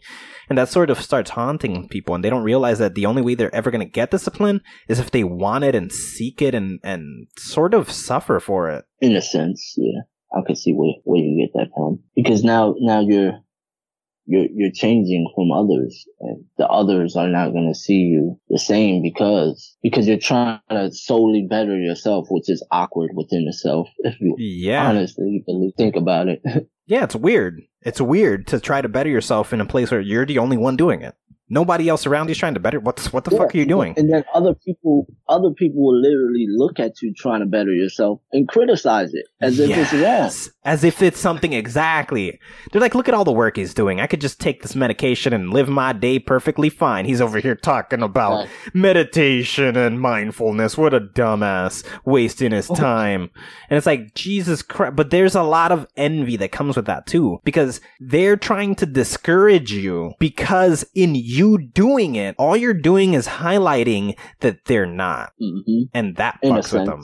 Yeah. It's just weird, man. As humans, we're so insecure. We see somebody doing the right thing, and because we're not doing the right thing, instead of, hey, he's doing it, I feel bad that I'm not doing it, maybe I should start fucking doing it. We want to be part of the pack. We don't want to be part of, oh, he's one dude doing it, he's fucking crazy. We want to be part of the pack. Everybody else isn't. I'm going to hang out up here because we all want acceptance. We all want to fit in. But in doing so, we're part of the major problem. Because fixing society has to happen one person at a time. You can't fix all of society all at once because everybody has individual specific needs. If every person works on themselves and everybody betters themselves, society as a whole moves up. But that's difficult when we have media, television, social media, Facebooks and the Instagrams and the Twitters feeding us the opposite thought.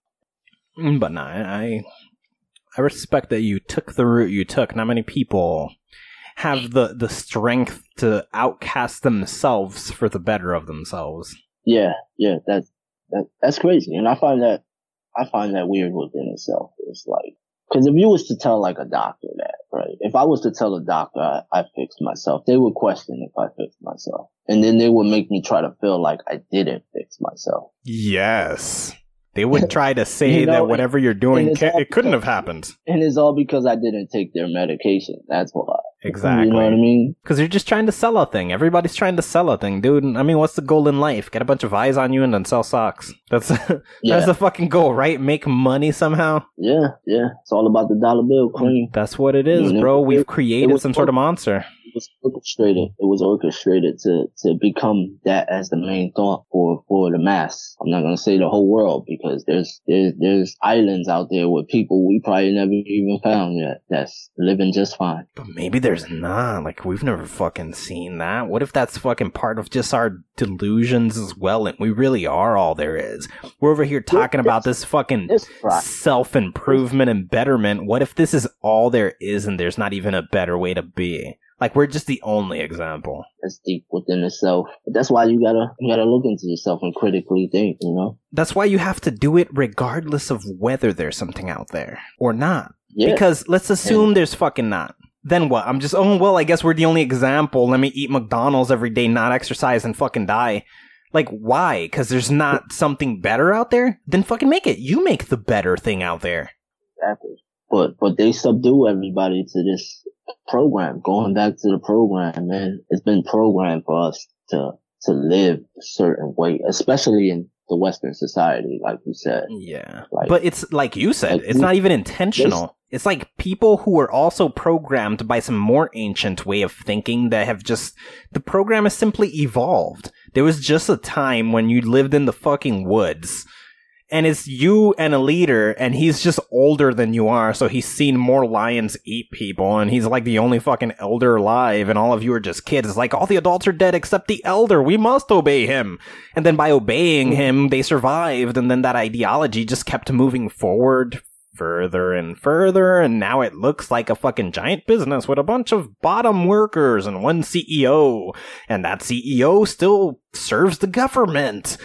Where there's a fucking top dog we call the president, but that president only responds to a collective of countries where there's a representative at the top. It's just the same shit over and over. It's an old system that nobody intentionally built, but we're all trapped in. And the only way to get to the top of the ladder is to think your way out of it. Because if you don't, man, they got you. They're gonna manipulate you every which way they possibly can. And it's just going to leave you engulfed in what you think is all to life, not realizing that there's more, and there's more to understand. There's more to gain from it. There's more to spiritually see from it. Because I believe in the inner self basically is your spirit. That's how I see it, you know. And going back to the whole, how I saw space, like it's another dimension, and it's connected to that inner self, you know, that higher self. And if people are disconnected from that, now you don't know nothing, and you gotta believe what they're telling. And that's why I feel like the whole program is set up, because they don't want you to look inside yourself. Because if you start looking inside yourself, you'll start figuring out answers that you're being forced not to believe. You get what I'm saying? But why do you think anybody specific is planning anything? Why does there have to be some sort of a control factor rather than just brainwash people brainwashing other people with the brainwashing they've been brainwashed with? I mean, yeah, that could be a thing. But I feel like the reason why, the way I feel it, is because there's something about us as beings that is so great that whatever it is that's stopping us from understanding it, like whether it be just people wanting to keep the truth for themselves, whether it be some type of spiritual entities that's out there keeping us from understanding ourselves. But like, there's something about us as beings that is so great that for some reason, other parts of us are trying to keep it from us for whatever reason. Like, and it's just chaos. Like, well, that's the internal battle, man. That's what it is. It's the internal fight. There's no external anything stopping you from anything. You know as much as you allow yourself to know. That's all there is. There's nothing anywhere that's trying to stop you from gathering information. Everybody knows as much as you do. If we consider, let's say there is a fucking God. Let's say there's God and you are just an extension of God, then his spirit is within you, then there's no difference between you and God, because when you die, you go and reunite with God. But if you're talking about the global consciousness, there's only one consciousness, and it pretends to be different perspectives, and right now you're in a perspective that knows as much as you know, but I'm a different perspective that knows as much as I know, but higher up, we're the same fucking creature pretending to be both of us at different times. We know as much as we know and as much as we choose to know. There's no alternative to that. You free your mind as far as you can go. You experience the world to the level you allow yourself to. If you limit yourself to think, okay, space is another dimension, and I'm on a flat surface, then you're choosing that maybe you're not on a round surface, and maybe space isn't a physically reachable distance. But what if I told you that a different dimension you already exist within at all times? The same way you're in the third dimension, you're in the fourth dimension, that same way you're in the fifth dimension, and space is both flat and round, and it's just depending on how you're looking at it, which means so is the planet. If you're on the flat part, if you're looking at a flat angle, then it's flat. And if you're looking at it from a curved angle, it's curved. But neither side is true or false. It's just whichever side you chose, which means you had to get rid of some information to make a choice. But if you say they're both right, now there's no choice. They're both one. Duality happens. You choose to eliminate one. You forget the same way that you aligned your body and your mind to complete one image. You're getting rid of an image when it comes to how you perceive this side. You're ignoring the fact that maybe those are both one picture, and you gotta bring them back together to understand how it's one picture, rather than say, oh no, this is a different dimension. No, maybe it's a reachable space. Maybe space is a different dimension in the same way that you walking 2 steps forward is a different dimension. Because you're in what? You're in one moment right now. 2 seconds later, you're in a different moment. You crossed a 4th dimensional space to get there from 2 seconds ago to now. That was you moving through a different dimension. So yes, space is a different dimension. It would take you time to get there, so it's a dimension that takes place in the future. But it's not a dimension that you don't exist in, like, physically now. You're in the same thing that you would be up there. It's just up there and not down here. The same way that the Earth, yeah, it's definitely flat, 100%. But it's also round. You're choosing which one it is at any given moment. It's your perception. It's your reality. You generate the universe. Only you're seeing through your eyes. Whatever you want it to be is what it is at any given moment. Making a choice is you eliminating information. Accepting all of it is you welcoming all possibilities and saying, I designed the universe with my mind. What I'm seeing is all that exists. I choose that it's all of the above, and I can prove it. And then you're in a different sphere of thought, in a state of higher consciousness where it's not this or that.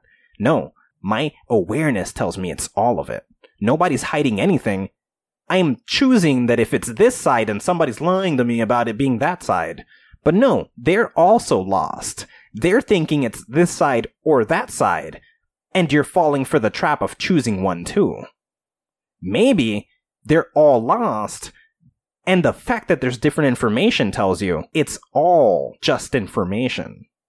Maybe it's all accurate information. It's all one picture that I'm not understanding how it's one picture, but it's all one picture because they're all believing their sides just as much. I'm happy that you bring that up too.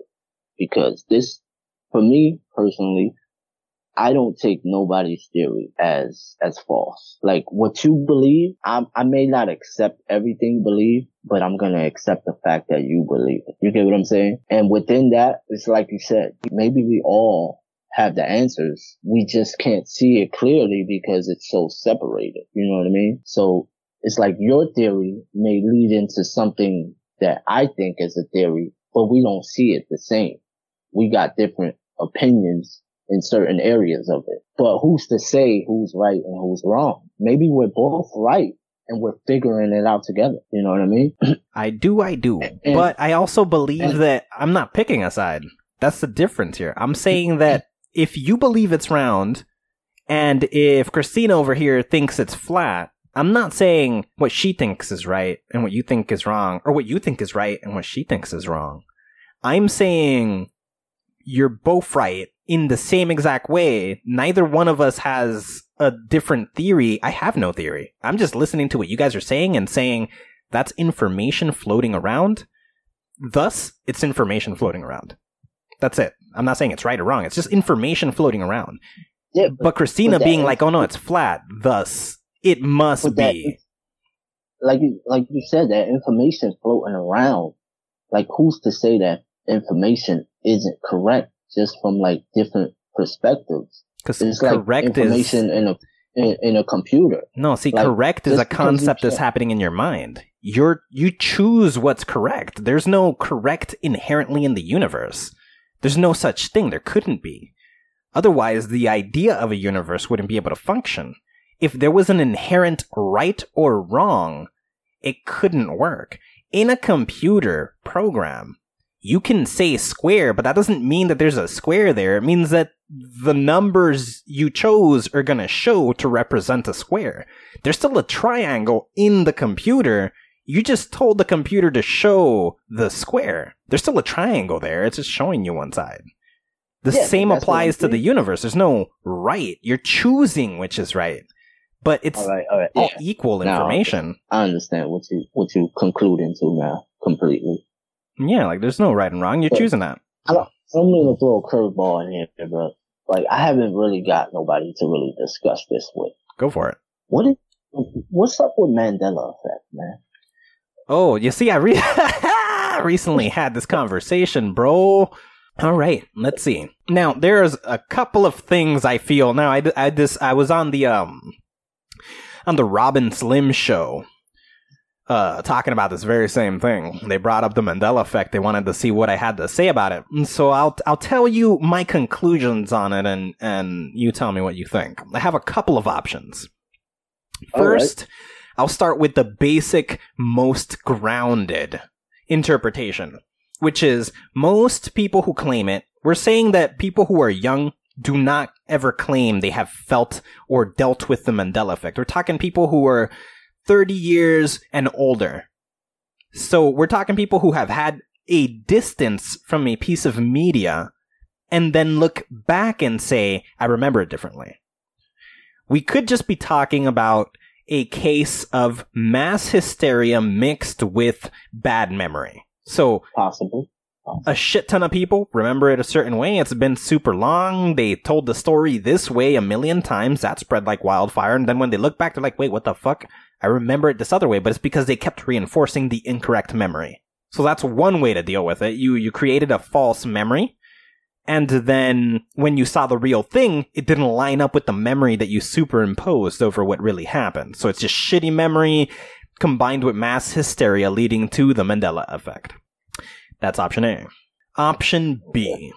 Do you know when you have, for example, you have a bubble stick? You know how you buy that little thing where you make bubbles with it? You put the thing in the tube and then you take it out and you blow through it and it makes bubbles, right? So you take two bubbles. You ever put two bubbles next to each other and you notice that they're stuck together, but they're not one bubble? They're still just two bubbles glued to each other. You ever seen that? Yeah, I know what you're talking about. Okay. You know when the two bubbles collapse into one another and become one bigger bubble? Yeah, they fuse.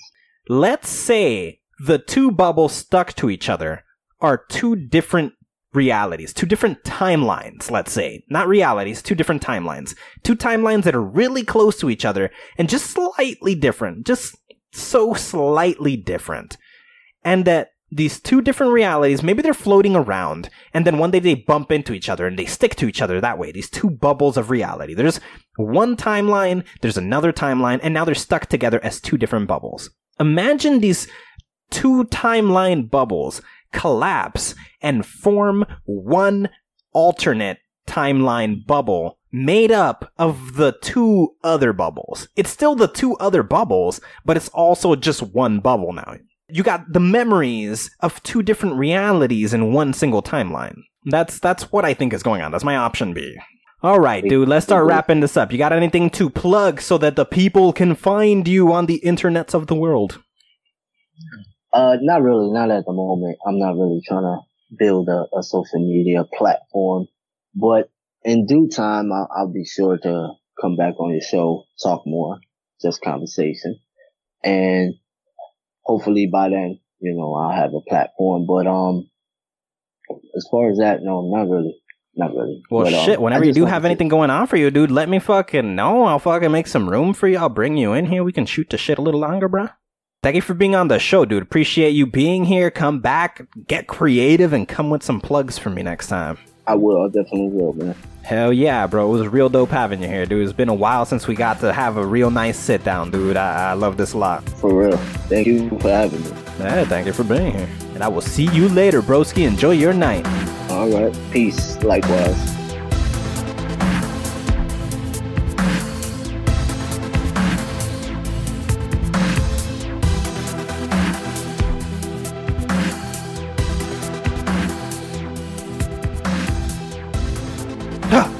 Oh my god.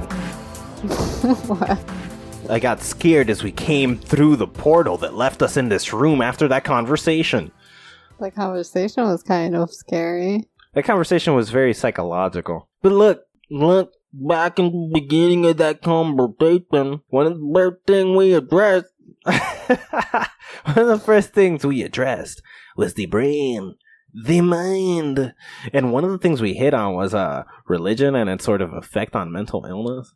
And it's so horrifying. Like, dude, it's so true though. Yeah. Because it, like, fucks people up. And then, like, religious people are fucking hypocrites. The example I used there was just, like, hitting it on the nose. I applaud me for that. Which was the example? It was the example where I said, let me see if I remember exactly what I said. It was that a believer, a theist, will be like, you don't think like I do. You know what you believe in crazy things that can't be true. You're talking about things that aren't there. And you're crazy. I'm gonna put you in an insane asylum because you're talking crazy, you're talking things that can't be there. It's not possible. I don't know why my impression of a crazy person is Trump, but you can't be there talking about all these things. Anyways, he puts the person in an insane asylum. No, he thinks the person's possessed, and he gets him to an exorcist. That was like a good couple of years ago. We're talking like. You're talking of specifically a Catholic of like 30 years ago. I'm sure there's still cases today. Where yes, they do but that. It's like the minority. Yeah. I don't think that's legal. They still do that though. They definitely still do it, but they'll commit somebody, right? And then that same person then goes home and talks to a genie that they believe is in the sky that grants them wishes and will forgive anything horrible they do so long as they say sorry. And that same genie wants them to pretend they drink blood and eat flesh. And they're like, but that other guy's out of his fucking mind, though. It's like, whoa, dude. Whoa. Crazy leap from point A to point B. Take it slow. That's a bit intense. Cannibal or vampire? Cannibal vampire? Man, it brings into mind, like, what Jesus thinks he is. He's like, because was Jesus a vampire that was just pretending to be the son of God? And maybe he did have abilities, let's be real. What if it was a dude with abilities and he did a couple of things and people were like, wow, he must be the son of God if he said so. Look at what he can do. I can't do that. And he's a freaking vampire who's like, but drink my blood and eat my flesh. And they were like, yeah, son of God wants us to do it. But he's just a vampire. Jesus is just a freaking vampire. Trying to get you hooked on his blood. Trying to get you hooked on phonics, the blood edition. That's awful. It was awful. That's freaking crazy, though. Religion's nuts. Everything is. Everything's a little nuts. Yeah. So what else happened in that episode? I don't remember what thinking your way to weight loss. Like, someone actually lost weight? No, there was a couple of studies about this where they were what was it? They had a couple of control groups, and they had a couple of people do a bunch of exercise. They had a bunch of people do nothing, and they had another group of people do nothing but envision exercising. And the group of people that lost the most weight was the people that just sat around thinking about exercising. What? Yeah, it was just their mind applying the thought did it in their body. That's pretty crazy. While the people who weren't stimulating their brain in that same degree, they did not burn the calories because they didn't activate their brain to that same degree. And the people who were physically working out didn't matter because the people who were just thinking about it, their brain drains more energy. Man, the power of our brains. It's amazing that you and Jesus can use your minds the way you do to not be sick anymore. But it's not just using your mind to do it. He believes he uses his mind, and I'm not saying he doesn't. But in my case, I don't think it's necessarily my mind that's doing it. I think it's more that I'd have conditioned my body. Your immune system, when given medication, lets the medication do the work. That's why it fixes up immediately. But if your body does the work, yeah, you lose some soldiers here and there, but the survivors are a little stronger, a little better. And they train the new wave, and everybody's a little stronger and a little better. Next time, you deal with it quicker. And then the bigger thing comes through, you don't need medication. Your body's more ready. You got an army of more ready. And yeah, you're going to lose some, but everybody who survived is a little better and a little stronger. And they train the next wave. And that cycle repeats and repeats, and your body just ends up being able to defeat pretty much anything that comes through that is defeatable.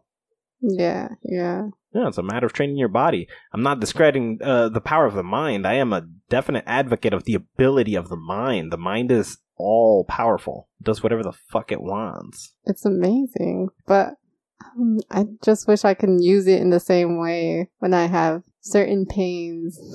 Yeah, you can. Know? You just have to sort of meditate through it. You have to focus. Think of these stories of people who completely remove all sensation of pain and they can do crazy things. That guy who just stood out completely nude in freezing degree, jumped into the water, swam down there for a while, came back up, nothing happened. Why? Because he thought his way to it. Well, pain is easily removable, but you got to meditate your way there. You got to be able to tell your mind what to do instead of let your mind do what it wants. Yeah. I practice every once in a while.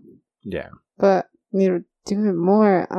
Yeah, it has to become habit. Yeah. Because it needs to be ritualized so that it's always better than it was. If it's once in a blue, you can get rusty and you do it 20 times, but you do it 20 times spread out within 5 years. That's not really helpful. Yeah, you got rusty and then you got right back where you were and then you didn't do it again. Then you got rusty and then you got right back where you were and then you didn't do it again. Yeah, practice makes perfect, like in everything else. Yeah, you have to keep doing it. You have to ritualize the thing you're doing, and over a course of time, you'll improve and get better at it. That is the way to do it. And in the case of the weight loss, that's kind of what happens. There were several control groups, and people really use the power of their mind. They were just supposed to envision exercising and envision losing weight. Just think their way to it. Picture it. Think of different information that could relate to it, how it would work, and just the brain messing with this information. Visuals and number crunching and just all the random crap that they were in there. They burned so many calories, while the person actually working out couldn't sweat as many calories as the brain used thinking. Man, that's a crazy story. Crazy experiment. Yes. There's a bunch of experiments like that, by the way. You can look up a shit ton of experiments like that. They're done all the time. The power of the mind is one of the easiest things to experiment without abusing individuals, because you can just have somebody sit and think and compare them to somebody else. Are they doing crazy things, though? No, they're not attaching like fucking machines and I'm gonna inject some shit into your brain and see what happens. I don't know, but that swimming in cold water seems pretty crazy. That wasn't an experiment. Oh, that was just some random dude deciding to do that. Yeah, it's an extreme guy doing extreme things. Oh, okay. He was just very well trained, and he was teaching people, look what I can do with my mind. That's actually how the guy was doing. I don't remember his name. But he wasn't making them do that, too. No. He was displaying, and he was having people record him for proof that, look what I can do. Yeah. I like, what's that guy's name? That is pretty much showing people how to use their minds. That he was sort of a magician first, but now he's getting into this type of thing of showing people that they could just beat things with their mind. The illusionist? The illusionist. Oh, yeah. You're talking about Darren Brown? Yeah. Yeah, Darren Brown is phenomenal. He is a giant advocate of the power of the mind. Yeah, and he's just watching his shows, like the religion one, where he's like curing people of things that, like certain pains or whatever, and it's just because they think it's happening, so it's happening. He's controlling the placebo effect within their mind and causing that to take effect on them. And if we could just do that by ourselves, if we didn't need him to do it for us, that'd be so amazing. Here is a trick. You don't need him to do it for you. That is the trick. Anything you set your mind to, you can do, but you just gotta convince yourself first you can do it. Yeah, but that's so much work. I mean, but it's worth the... Yeah, if you want the thing, why not do the work? Because then you can do it whenever you want to do it. That should be the goal. Yeah. Yeah, and then, man, if I don't know if other people have seen the other weird things he's done, like getting that guy to pretty much risk his life to save another human being that he might never have done beforehand. Yes, that's phenomenal. Where the goal of the show is to try to convince a person to see if he can sacrifice his life for somebody he is essentially racist towards. So crazy. Highly recommend it. I think it's called Sacrifice. You should watch that, see how that goes. And that experiment that he did where he just had him sit across another person and just stare at him in the eyes. That is a mind fuck. That is a beautiful experiment that I wish people did commonly, like just for fun maybe. I don't know. It just seems like it would help. Yeah, it would. It's a very strange experiment. It forces you to sort of internalize a person. And it was amazing. Just the mind. Oh my gosh, it's so crazy. The mind is everything. The mind is everything. Mm-hmm. We think we're a thing with a mind. No, we're a mind with a thing. Where a mind was a thing. Yeah. We're very wrong about how we think the mind works. We always believe we know best. And we don't. There's no fucking way we can. That doesn't make any sense. But we definitely believe we fucking... I don't know. But can we trust our mind also? Dun dun dun. The... Yes and no. It's not that no per se, but it's what we think we're trusting. What do we think we're trusting? We think we're visualizing reality. We think we're perceiving reality, and we're saying, that's the mind. No, those are our senses. The senses are trying to send that to our mind. Our mind is doing the best it can, but... It can't send us every single information it's getting. No, it's doing everything it can with the battery, which is the body. With the battery it has. It's trying to put out the most efficient energy with the battery it has attached to it. But we're a shitty power source. Yeah, we really are. Yeah, and so it's working at minimal capacity. Yeah. That also reminds me of that game, Mind Game. That show, Mind Game. Oh, Mind Games, yeah. Yeah, because they definitely show that the mind is just this weird, flawed thing. Yeah, it's doing its best, but you don't see every detail. It's impossible. It's impossible. We would burn out so quick. Yeah. But that's essentially what a vampire is. And I still don't believe a vampire is jacked up to 100. A vampire is a person that needs to keep feeding and feeding and feeding and feeding and feeding to keep the energy level way the fuck up. Because you're going to burn through it in seconds because all your intellect over the roof, your strength over the roof, like, your speed, everything is jacked up to the max. To keep consuming. Yes. And I still think a vampire is running at like twice what a human is, maybe. Like all that exaggerated shit we see is just like twice the brain power. Yeah. That's it. Like, there's so much more to go. Mm-hmm. Like, 100% is being God. And you think, what was it, 20%? More? Yeah, I think that they use maybe 20, 30% in one shot at any given one moment, and that's draining them to that level. Yeah, they're barely alive. Yes. They have to, every day, take 1-2 people. Wow. Just to sustain. Mm-hmm. Or deactivate their body entirely and their brain entirely and go hibernate and fucking rest. For super long. Yeah. I mean, as long as they want, I guess. As long as they want, yeah. However long whatever they consumed can sustain them for. And I'm sure that is some sort of hibernating state where they probably need to consume a lot before they go do that. Mm-hmm. To sustain them for longer. Man, go read Anne Rice's vampire books. I know. So good. Yeah. Man, Lestat is the best. He also has drank Jesus' blood. Yeah, and the Queen of the Damned blood. Yeah, but I think Jesus is more amazing. I mean, he's Jesus, but he's less super duper holy Jesus than he is like an OP prophet. Well, not in that story. He's actually God, though, in a human body. The body itself isn't. It's like holy blood, but again, it's not like this dude flies. It's not like this dude... He could, if he's God. No, God can fly. Yeah. He's in a mortal human body. He can't make the mortal human body fly? Jesus is mortal. Jesus is kind of just a man. That's the flip here. That in this case, if you were to pin Jesus versus Queen of the Damned is more astronomical. Yeah. She's more fantastic.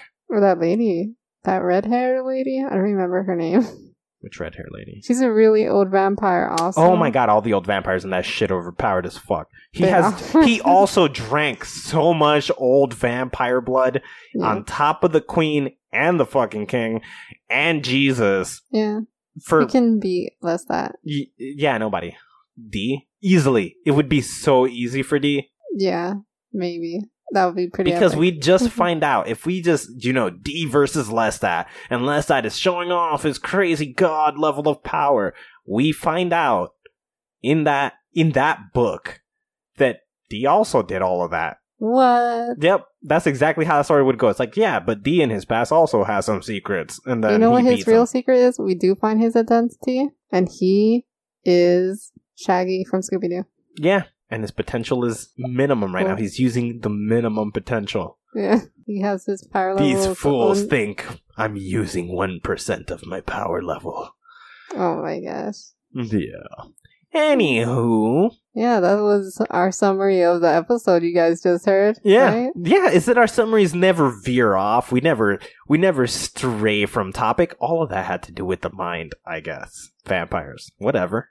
Yeah. Whatever. That had to do everything with everything, guys. But no, I do hope you guys enjoyed that conversation. I hope you guys enjoyed this spiral out of that conversation. And, you guys can find us at everywhere. Facebook, Twitter, Instagram, at the Just Convo Pod. And find the podcast on the website, greatthoughts.info. Yes, and you can also get the podcast on iTunes, Stitcher, etc. So remember to subscribe, rate the show and review it, and leave us a comment with stuff you want us to plug on at the beginning of the episode. If you somehow made it to this ending part of the show and have no idea what we did at the beginning, we talked about stuff that other people told us to talk about. Yeah, listen to other podcasts that they suggested, and then we went ahead and talked about their shows. So you guys can do that. Let us know about your shows, and we go talk about your shows if we like them. Well, even if we don't like them. But if we don't like them, we're probably just going to shout them out and keep it moving. Yep. And let someone who might like this show know about it. Yes! Word of mouth is the most powerful tool, people. Know to suggest this program to anybody you know who would like to think, who likes to critically think, who likes to hear discussion, who likes philosophy, to play with information, to process, to have perspective, to think of things in different ways. And have fun with that. Yes. And somebody who likes us, maybe you guys like us. Be our friends. Be our Rate friends. us.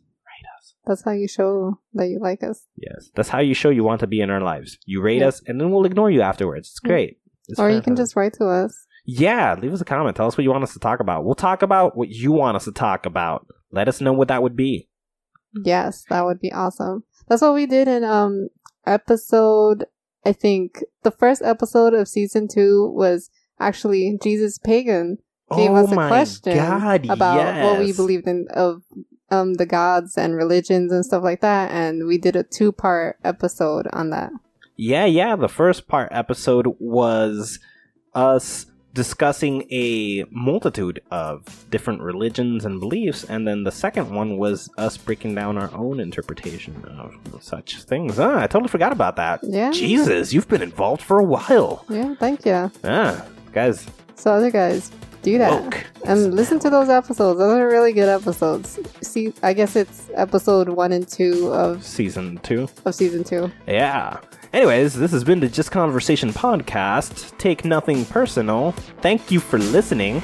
And goodbye. Bye.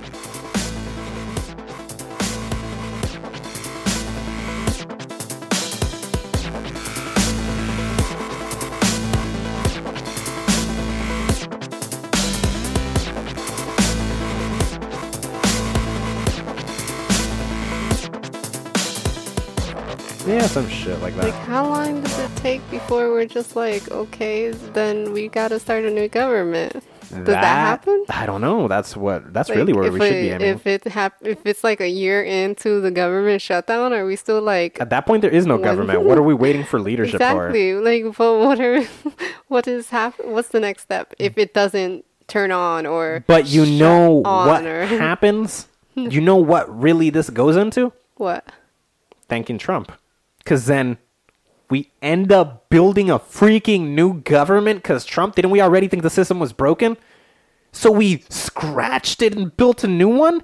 It took freaking Trump to do that? We're not going to do that. We're too lazy. Yeah, we're too lazy. Do the same thing over again. He's literally giving us an opportunity to be like, damn, government shutdown's been happening for a while. Maybe we start a new government.